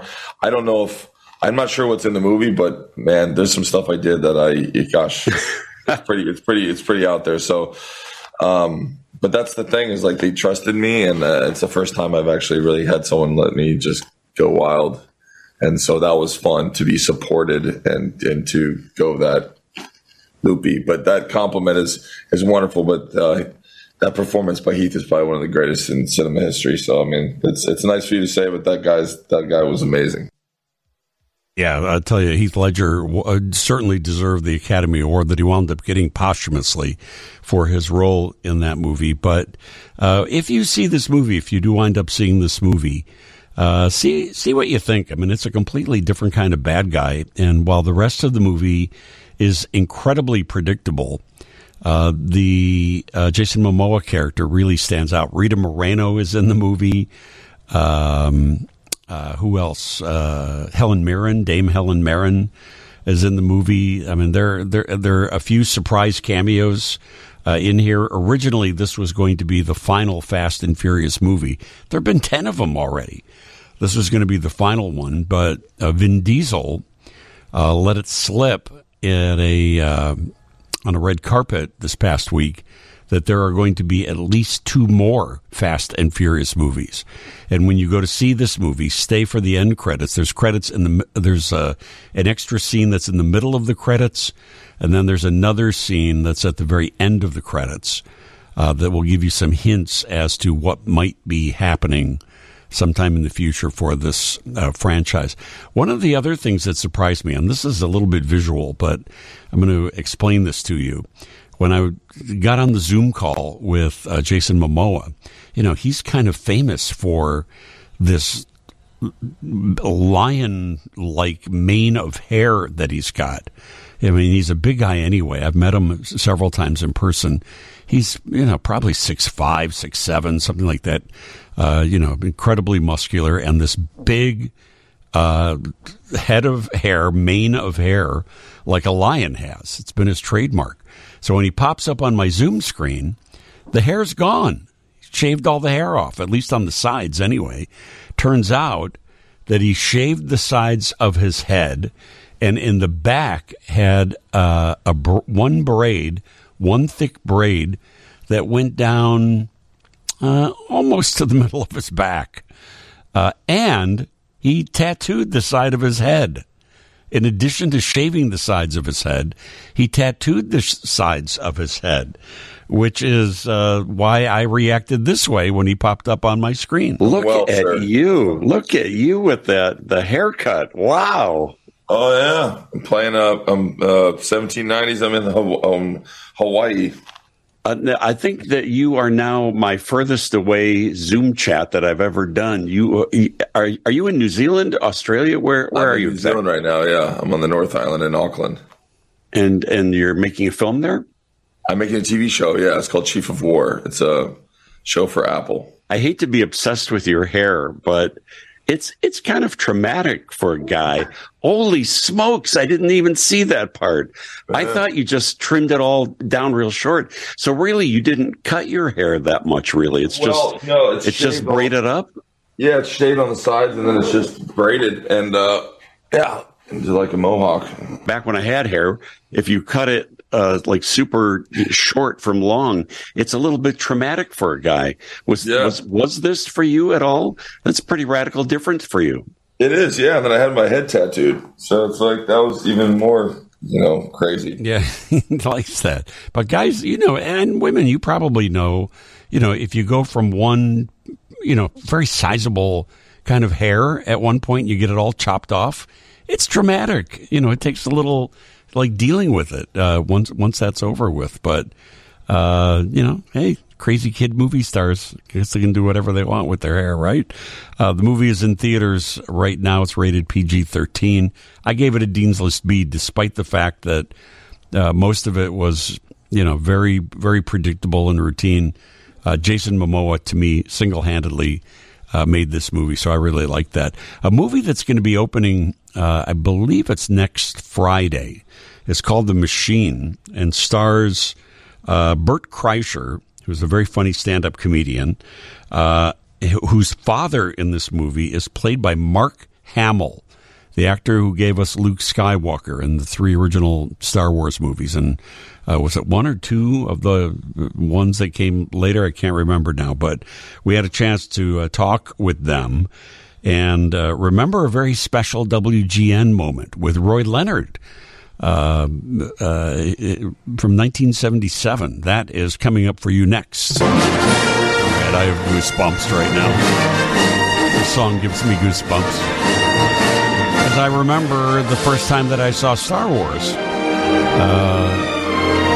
A friend of mine back in the day says, hey, have you heard about this new space movie that's out? And I had heard about it, but I hadn't seen it. I wasn't, like one of the first out there to see Star Wars. It's like, no. So we went over to, I was working at the time, I was working at a small AM station in Aurora called WMRO. And so, we're out in the Fox Valley area. And this friend of mine and I go to the theater. I believe it was the Ogden Theater on Ogden Avenue. The middle of the day, we go to a matinee of Star Wars. And my mind was blown. When this music came up and the words started scrolling on the screen, something like we had never seen before, and all of the action and all of the adventure and everything that was that first Star Wars movie, my mind was completely blown when I saw it, and couldn't wait for the second one, Empire Strikes Back, to come out. The subsequent Star Wars movies, I've been a fan ever since.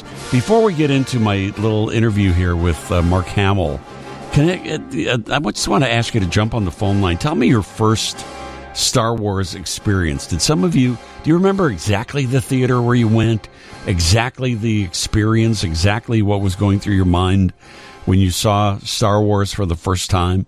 312-981-7200. I'll get to your calls in just a quick second here. So, to talk to Mark Hamill is, kind of a fanboy dream come true. Because I still am a pretty big Star Wars fan. But not like back in the day. I was a little. If I had interviewed him back then, I would have been. Remember when you fought off the I would have been like that. I was able to at least have a little decorum to me this time when I talked to him. But what we talked about his new movie, which by the way is called The Machine. He co-stars. He plays the estranged father of comedian Bert Kreischer in the movie. Who they get pulled to Russia, back to the Soviet Union, the Mark Hamill character, the father, is kidnapped.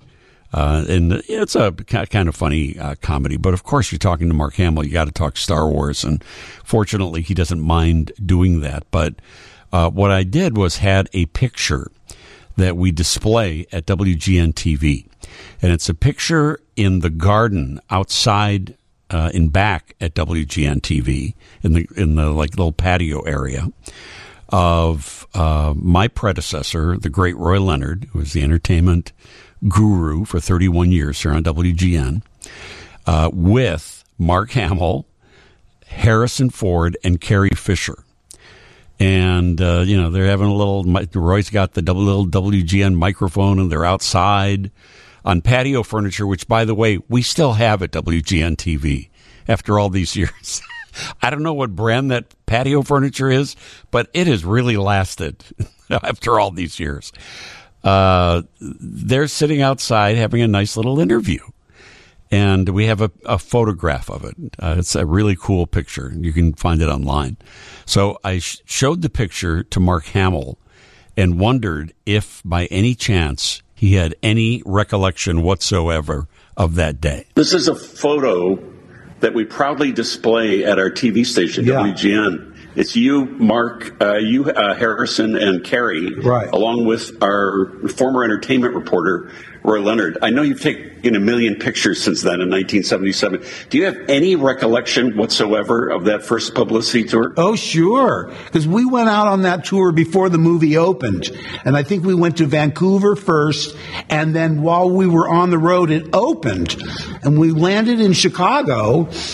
And I said to Harrison and Carrie, I said, look, there's all these people at the airport. There must be somebody famous on the plane. We were looking around for like an athlete or a movie star. And then I saw, Gary, look, that girl, she's got the buns on her. And Harrison, there's somebody in the vet. There were people dressed like us. So that was the first time we thought, this is beyond what we expected. We wanted it to be popular, obviously, but for people to go, and they had homemade lightsabers, so they hadn't made any merchandise yet. I thought this is beyond anything we could have expected, but it was a thrill. But we had no idea. I had no idea that the crowds were for us. I thought it had to be for somebody else. But that was a thrilling time. It was the last time we all went out together, by the way, the three of us. By the time Empire came out, they sent us all separately. So I sort of missed that. Harrison we called the publicity sheriff because he would give us notes after every interview. Carrie, that was funny. Mark, you were a little glib with that answer. He was the boss. I love that. And we are very proud to say that we still have that exact same patio furniture in great. the back. Very good. WGN. So if you ever come to visit us again, you can sit in the exact same spot. WGN was a staple of when I was living in New York doing theater. So it's a great station, and you might have been doing the Honeymooners reruns of it. I can't remember exactly, but I love independent television stations. At one point we did. Yeah, they're chasing me out of here, guys. Thank you so much. Thank you. Yeah, it's so fun to talk to Mark Hamill, and isn't it funny how he remembers that the visit to WGN was when they realized that Star Wars was becoming a thing.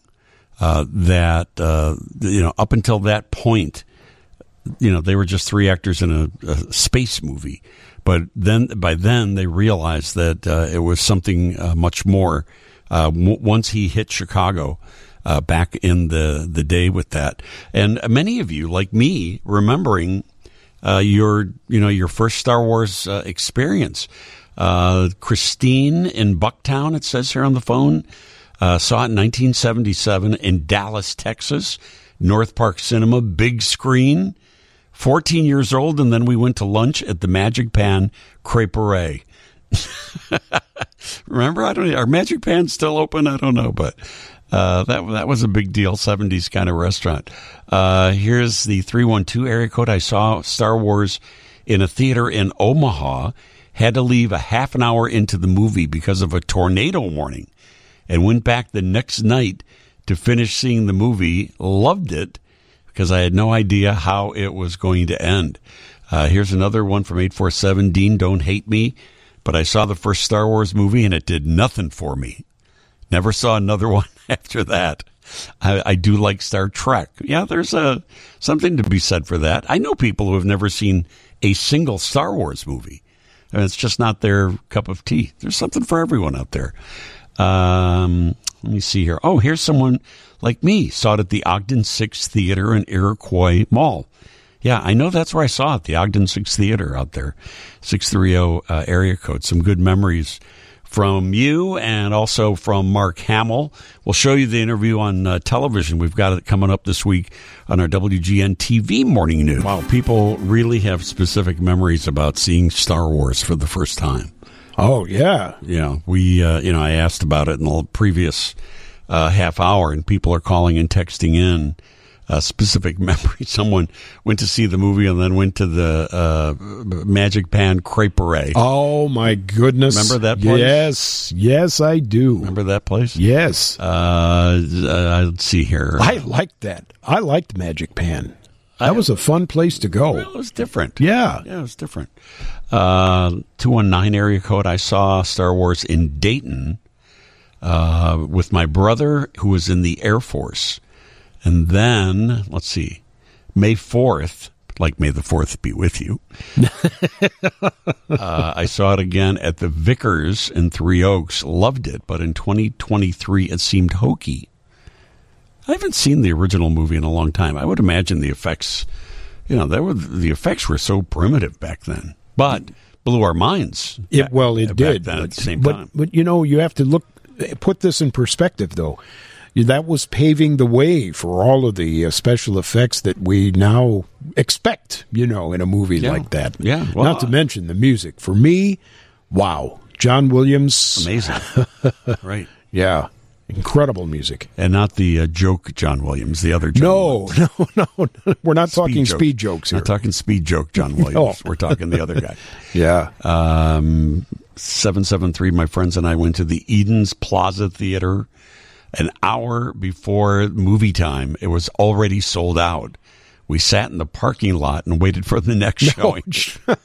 How about specific memories, though? Yeah, right. Yeah, right. It's amazing. I remember my first time seeing it, the River Oaks Theater, which was the kind of cutting edge, state of the art theater for the south suburbs there. That was a big deal. Near South Side, the seats, the screen itself, the sound system. You know what I liked after you saw a movie at the River Oaks Theater? You went to Barnaby's. Barnaby's on Torrance Avenue. Right, that's right. Or you went north to the Grapevine and got pizza there. That was in Burnham. Yeah. Try to sneak a beer. Mm-hmm. Let's go there. They'll serve us beer. Just kind of put your head down and say, God, I'll have a... Dean, you order it. You have a deep voice. I got that all the time. Did you? You placed the order. You do it. You sound older than us. Which is what you're still telling me. Somebody it's not just sounding older. Somebody. Okay, shut up. 574 area code. Where is that? 574. Don't know. Not sure. Never seen that before. It's one of those new ones. Newfandangled numbers. Yes. Sums it up. I think Star Wars is our age's Wizard of Oz. You know what? That's a good analogy. I mean? That's a very interesting. Yeah. It was kind of transitory for me because I went from goofy Don Knotts and Jerry Lewis movies to Star Wars. Yeah. And then I think my tastes completely changed back then. Yeah. Yeah. Interesting. You like pizza? What do you think? Love pizza. It'd be nice if we had some pizzas to eat right now. And then just continue to reminisce about movies that we saw. wouldn't even have to talk. Oh, that would be just fine. How about if we how about if we just one week we order pizzas for everybody and just munched on the air? We turn the microphones on and we really don't say anything. Talk with our mouths All full. you do is hear us burping and. What is your favorite? And you get text saying this is the best show yet. This is the most interesting show you've ever done. Finally, some intellect on Sunday morning. No more vast wasteland on Sundays. What is your favorite pizza? What's your favorite toppings on pizzas? Me offhand? Yeah, I asked producer Jack, and he said as much meat as you can put on. Yeah. Pepperoni. What did you say you like, Jack? Pepperoni, sausage, bacon.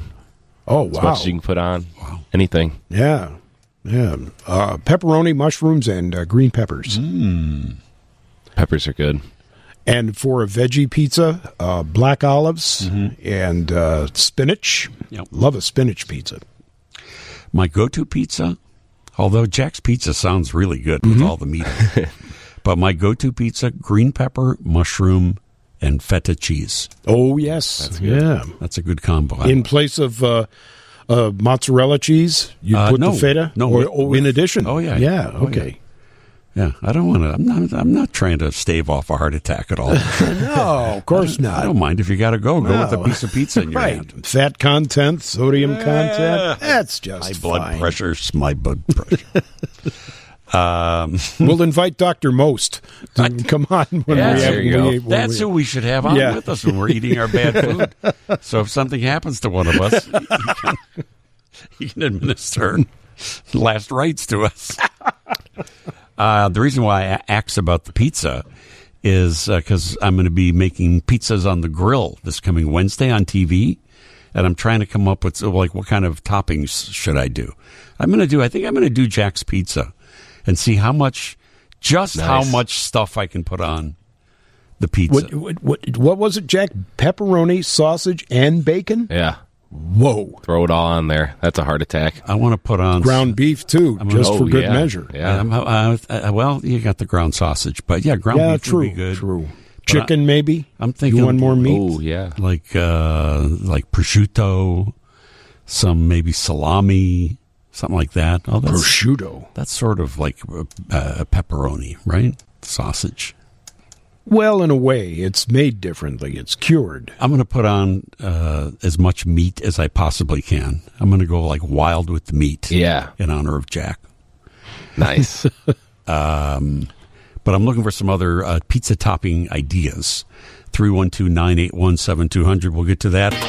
Very nostalgic morning around here today. I'm remembering Donna Summer on the show today for this new documentary that's out on HBO and HBO Max that's called Love to Love You, Donna Summer, about her life and career and really much that we did not know about her personal life.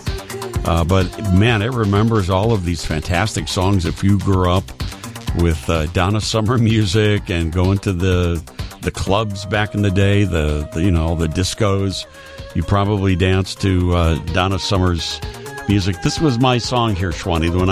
The one and only time that I was a disco DJ, spinning the tunes. This was the one? Spinning the tunes. This was like my signature one. Now, I'm trying to imagine you on the dance floor with the disco ball and the lights going, and the overalls. In my overalls, yeah, my disco with overalls. the one strap down, because it was extra sexy. Because you thought it was sexy. You're jealous of me. My ugly 70s outfit is and my bad polyester shirt. We were quite the pair. Yeah, but this was when I put this on. Everyone jump on the dance floor. Back in the day, it's just spinning around for no reason, bouncing up and down, like crazy. All the Farrah Fawcett hairdos. There were a lot of those around too. Yeah. There were a lot of those. It was popular back then. And let's see, later in the 70s, early 80s, three-piece suits. You had the vests. I saw that, too, if they really got dressed up. Yeah, right. Oh, yeah. Well, I mean, that was Saturday Night Fever. Saturday Night Fever, right. That's why, I mean, literally, I'll have to bring it up. It's probably online someplace if someone wants to dig around to find it. That's your problem. But there is a picture, my very first publicity picture that I ever took for my first radio station. I was dressed. I modeled all my clothes and with the necklace, with the jewelry. I have the gold chain. I wouldn't say a necklace because that sounds like my grandmother bought it at Walgreens. But it was my gold chain that turned green pretty much after I started wearing it. They told me it was real gold at Woolworths. White 3-piece suit. I've seen that picture. Gold chain. I know that picture very well. I spent about a half an hour blow drying my hair, styling my hair perfectly, and spraying it because it was going to be in the picture, so it had to be perfect. Oh, that's right. That was another thing. Hairspray. Hairspray for men. Yes. Yep. And I had the tinted aviator glasses. Mm-hmm. Yep. I'm telling you, just nothing but a big ball of sexy. You played my favorite song, though, of the morning last hour. Which one was that? Born to be Wild. Oh, yeah. Steppenwolf. That's a good one. Yeah. That's a good one. I played that at the disco, and they told me to leave. Yeah, that's like when I played the Barry Manilow song. It's like, what's the crazy DJ doing, playing a Barry Manilow song? You just say it's the slow dance song of the evening. Which it would have been. They almost killed me. Maybe that's what ended my your DJ my gig disco career. My one night as a disco DJ. Well, it wasn't the overalls; it was the Barry Manilow slow song. Well, I'll tell you what. If there's a picture of me in my disco overalls, these were white overalls that I had.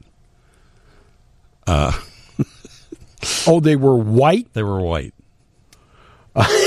I'm picturing blue denim. No. They were white. No, these were white. These were not intended to be, like working overalls.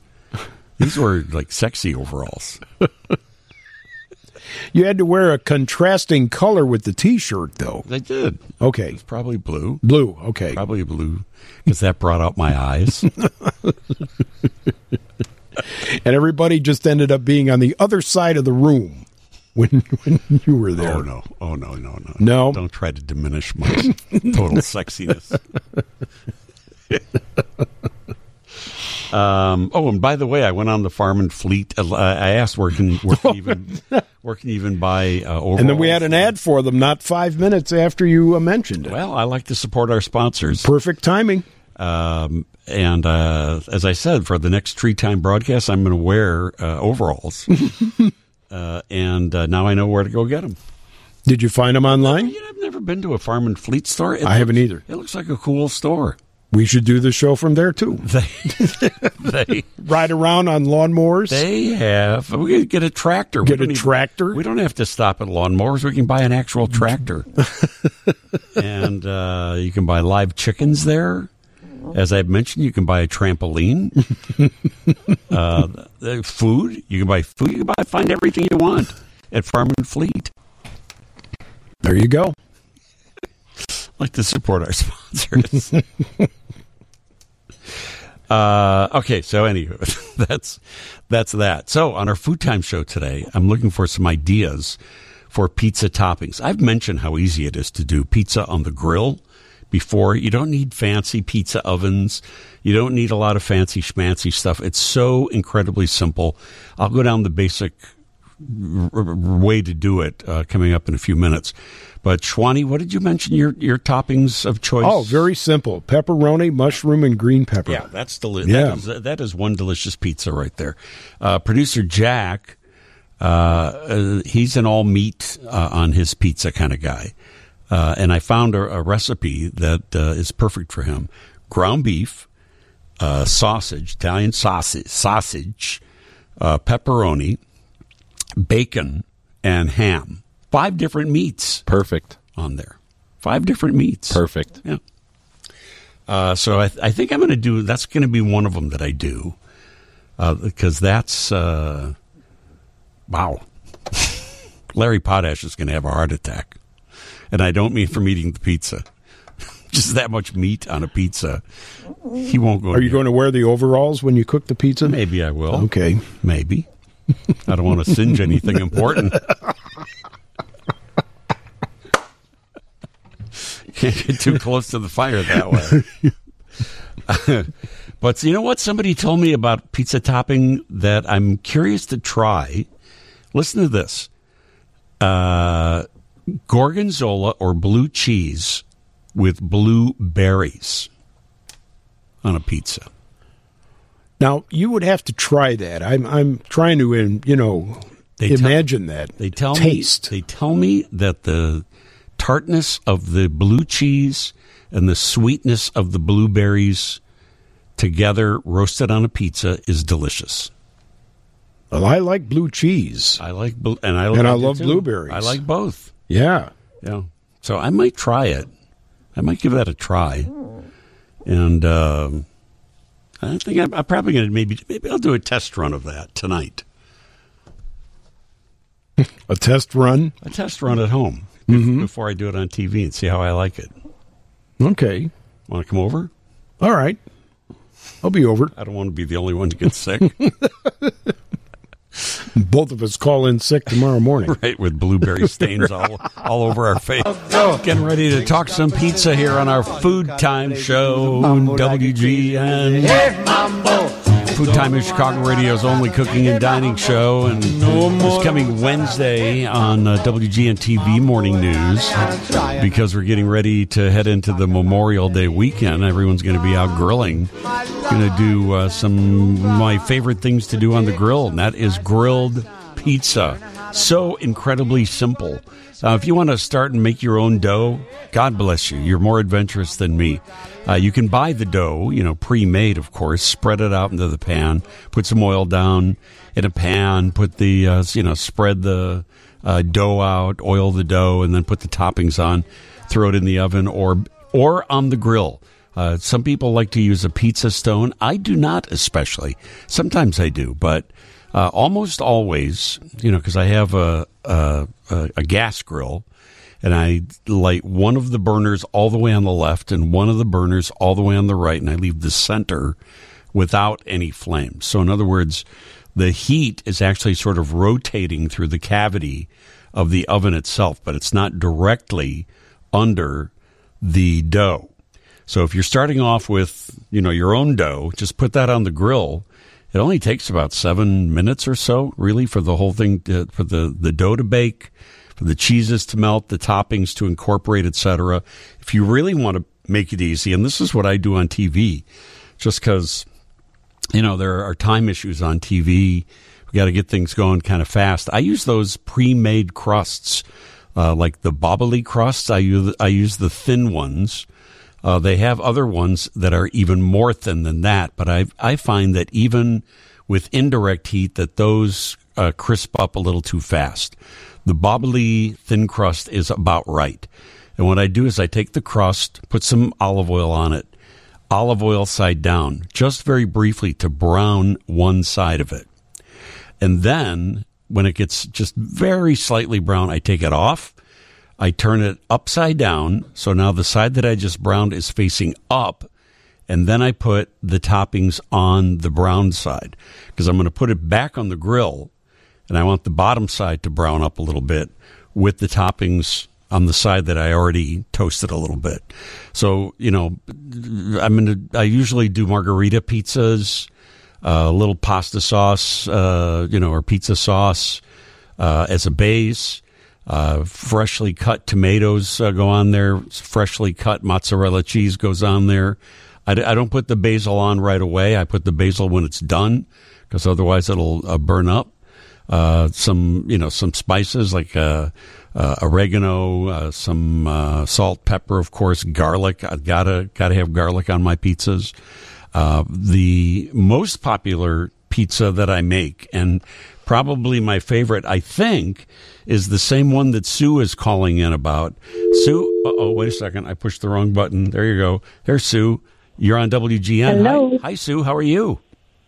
Hi, Dean and Dave. Yeah, you were asking about some of the more creative pizza toppings. I always thought that California Pizza Kitchen had a lot of interesting choices. True. And one of their best sellers is that one that has like barbecue chicken and red onion. Can't remember if it's got cheese on it or not, but Yeah. it's just delicious. And your idea of doing it on the grill with bubbly crust. Oh, I'm there. I'm doing it. It's so simple. Let me tell you, I've been doing grills on the pizzas on the grill for some time now, and on television when I make them. By far, the most popular pizza that I make is my barbecue chicken caramelized onion pizza.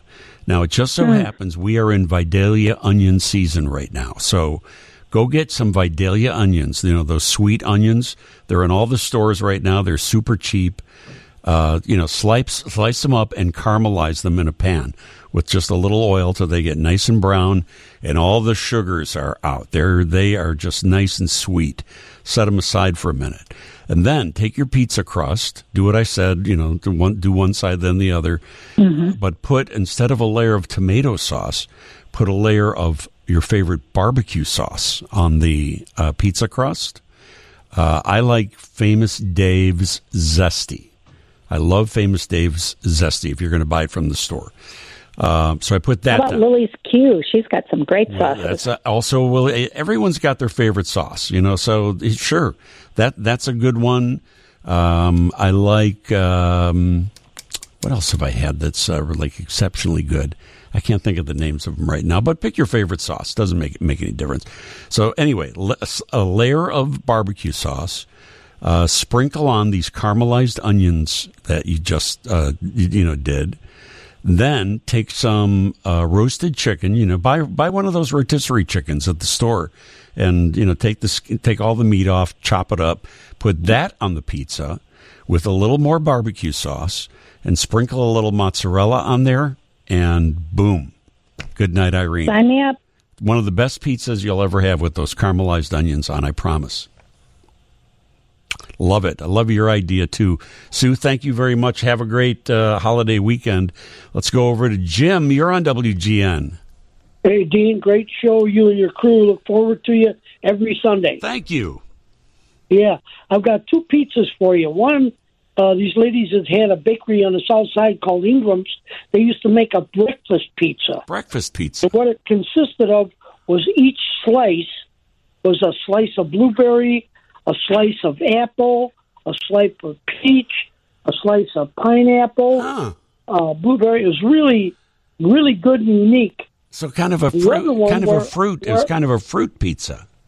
Yeah, right, for breakfast. Yeah. And then the other one is where I live now in Melrose Park. The only thing is I can't see paying $30 for a pizza is an Italian beef pizza. Attaboy. It's got the the regular crust and everything and the red sauce, but then they put Italian beef all over it, and then you have your choice of either mozzarella or provolone cheese. Nice. They melt that, and then they sprinkle giardiniera all over right? the top. Yeah, of course. But it's so expensive, I'll just dream about it. But you know what, Jim? You can do this.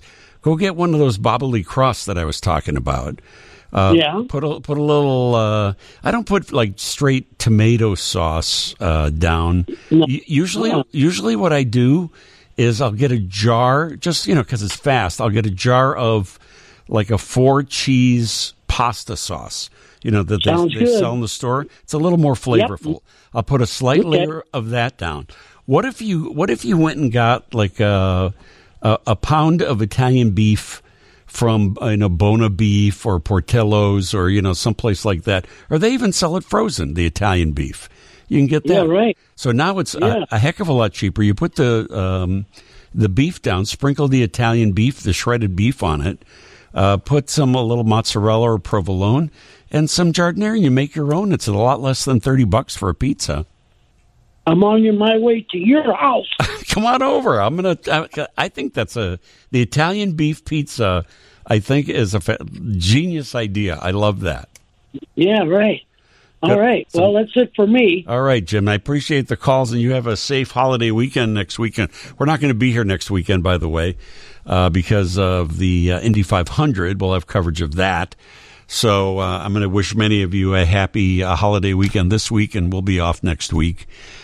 Here is somebody. Wow, this is an interesting recipe from the 847 area code. Dean, we were in Juneau, Alaska, found a restaurant called the Twisted Fish Company, and they had halibut pizza with mushrooms with Alfredo sauce. Let me think about that for a second here. Halibut, mushrooms, and Alfredo sauce. I think that sounds pretty delicious. I like that idea. That is, I don't think I've ever heard of a seafood pizza. Well, maybe I have heard of like shrimp pizzas. But, with halibut mushrooms, I'm going to give that a try. That sounds like an interesting idea. Here's 708 area code. Dean, I use a pizza stone on the grill. A lot of people do. I roll out a circle of dough on parchment paper, add my sauce, veggies, and cheese, and then slide the pizza onto the stone with the parchment paper still under it. I always grill my veggies before I put them on the pizza. It's tasty and picture perfect. Signed, Judy. That sounds like a really good idea. I like that. And I like the idea of using the parchment paper because it's a little easier to move all the dough around, especially before it gets, baked. 219 area code says thin crust pizza. Can I assume we're only talking thin crust pizza here, by the way? I don't want to slam, I like a nice Lou Malnati's once in a while. But if I'm going to have pizza at home, I always make it thin crust. I have never made a deep dish pizza at home. I rarely order it out. Even from Lou Malnati's, I usually order it thin. I just prefer thin crust. I think a lot of people prefer thin crust. So I'm assuming we're all talking thin crust pizza here. If not, get out. Just kidding. 219 area code. Pizza, thin crust, sausage, cheese, tomatoes, spinach, green olives. Wow. That sounds super, super delicious. I love that. Give me your best pizza toppings, and we might use them on TV when I'm doing my cooking segment this week. 312-981-7200. 1250. Dean Richards Sunday morning show. Our food time show here at Chicago Radio's only cooking and dining show. And every Wednesday, we actually take it to the television. We do my weekly cooking segment on the WGN TV morning news. And this coming Wednesday, because we're getting ready for the Memorial Day weekend, lots of you going to be grilling out. Thought it would be a good time to dust off some of our grilled pizza recipes. We've got a lot of them that are already online, by the way. If you want to look up the recipes, you can just go to WGNTV.com/Dean Cooks. I've got all my recipes there, but a lot of the pizza recipes are there. Margarita pizza is always a favorite. That barbecue chicken, caramelized onion pizza is always a favorite. Somebody sent in a recipe for gorgonzola, pear, and caramelized onion pizza. That sounds good. Because I was talking about a pizza somebody told me about at Dom's Kitchen. You know, that new store, Dom's Kitchen, in Chicago. They told me that they have pizza with blueberries and blue cheese, or like gorgonzola and blueberries. And it sounds good. That sounds like I can see the tartness of the cheese with the sweetness of the berries. I'm going to give that a try. Maybe I might do that on TV, but this gorgonzola, pear, and caramelized onion also sounds really good. I like the Italian beef pizza that our friend just called in a minute ago. I really like that.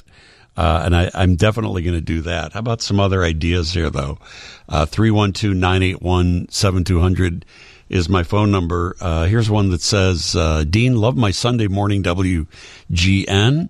Haven't tried this yet, only seen it online. It sounds like a New York pizza. Tri-sauce pizza with marinara, pesto, and vodka sauce with mozzarella cheese. That sounds actually really good with that variety of those three sources. I'm listening in the Nashville area, recently retired from the northwest side of Chicago in Jefferson Park. Well, good for you for listening to us online We appreciate that. Even though you've moved away, you don't have to move away from your WGN. Somebody sent me a recipe for a spaghetti pizza where you cook the spaghetti, set it aside, and then in a cast iron pan, you put down some oil, you put the spaghetti in and put it on the grill so the bottom side of the spaghetti gets kind of crunchy, which I love, and then you flip it over. So now you've got the crunchy side on top, and the other side now is getting crunchy, and you put the toppings on that in the cast iron pan. Whatever cheese, whatever meats, vegetables, whatever you want on that, put it back in the grill, let it melt a little bit, take it out of the pan. But instead of a traditional bread crust, you've got the pasta, the spaghetti is your crust. That's a really good idea. I like that. 708 area code says, Dean, a deep dish pizza could easily be made at home, even on a grill using a cast iron skillet. Very true. I purposely build up the cheese around the side of the skillet so when it cooks, the cheese gets brown and kind of crispy, kind of Detroit style. I like that. Yeah. Thank you, Judy. A great recipe there. Yeah, we've got some good ones here. Grilled chicken, slices of tomato, garlic, and basil. Very good. Had a Maria pizza in Tennessee. The sauce was spinach and artichoke dip. That sounds absolutely fantastic. Wow, these are some great ideas. Thank you so much. I'm definitely going to steal some of these. Wednesday right around 9:35 is usually when we do our weekly cooking segment. So we'll see which ones we wind up with on TV. And we always post them online. All the recipes that we get, we always post them online. In fact, if you want to get my recipes sent right to your phones every week, we send them out automatically if you want. Just text the word Dean to 97999. Text the word Dean to 97999. And, I'm sorry, Cooks. Text the word Cooks to 97999. We'll send you the recipes. If you text the word Dean, then we send you movie reviews. We're always trying to send you something. All right, that's going to be it for us. As I say, we're off next week for the Indy 500, but we will see you Monday through Friday, 8 to 8:30 on Bob Surratt Show. And, of course, on the WGN TV Morning News, we've got some exciting Indy 500 qualifying action coming up next, all right here. I hope you have a wonderful day. And as I say, we are off next week, so I hope you have a very safe and wonderful holiday. Thank you very much for listening.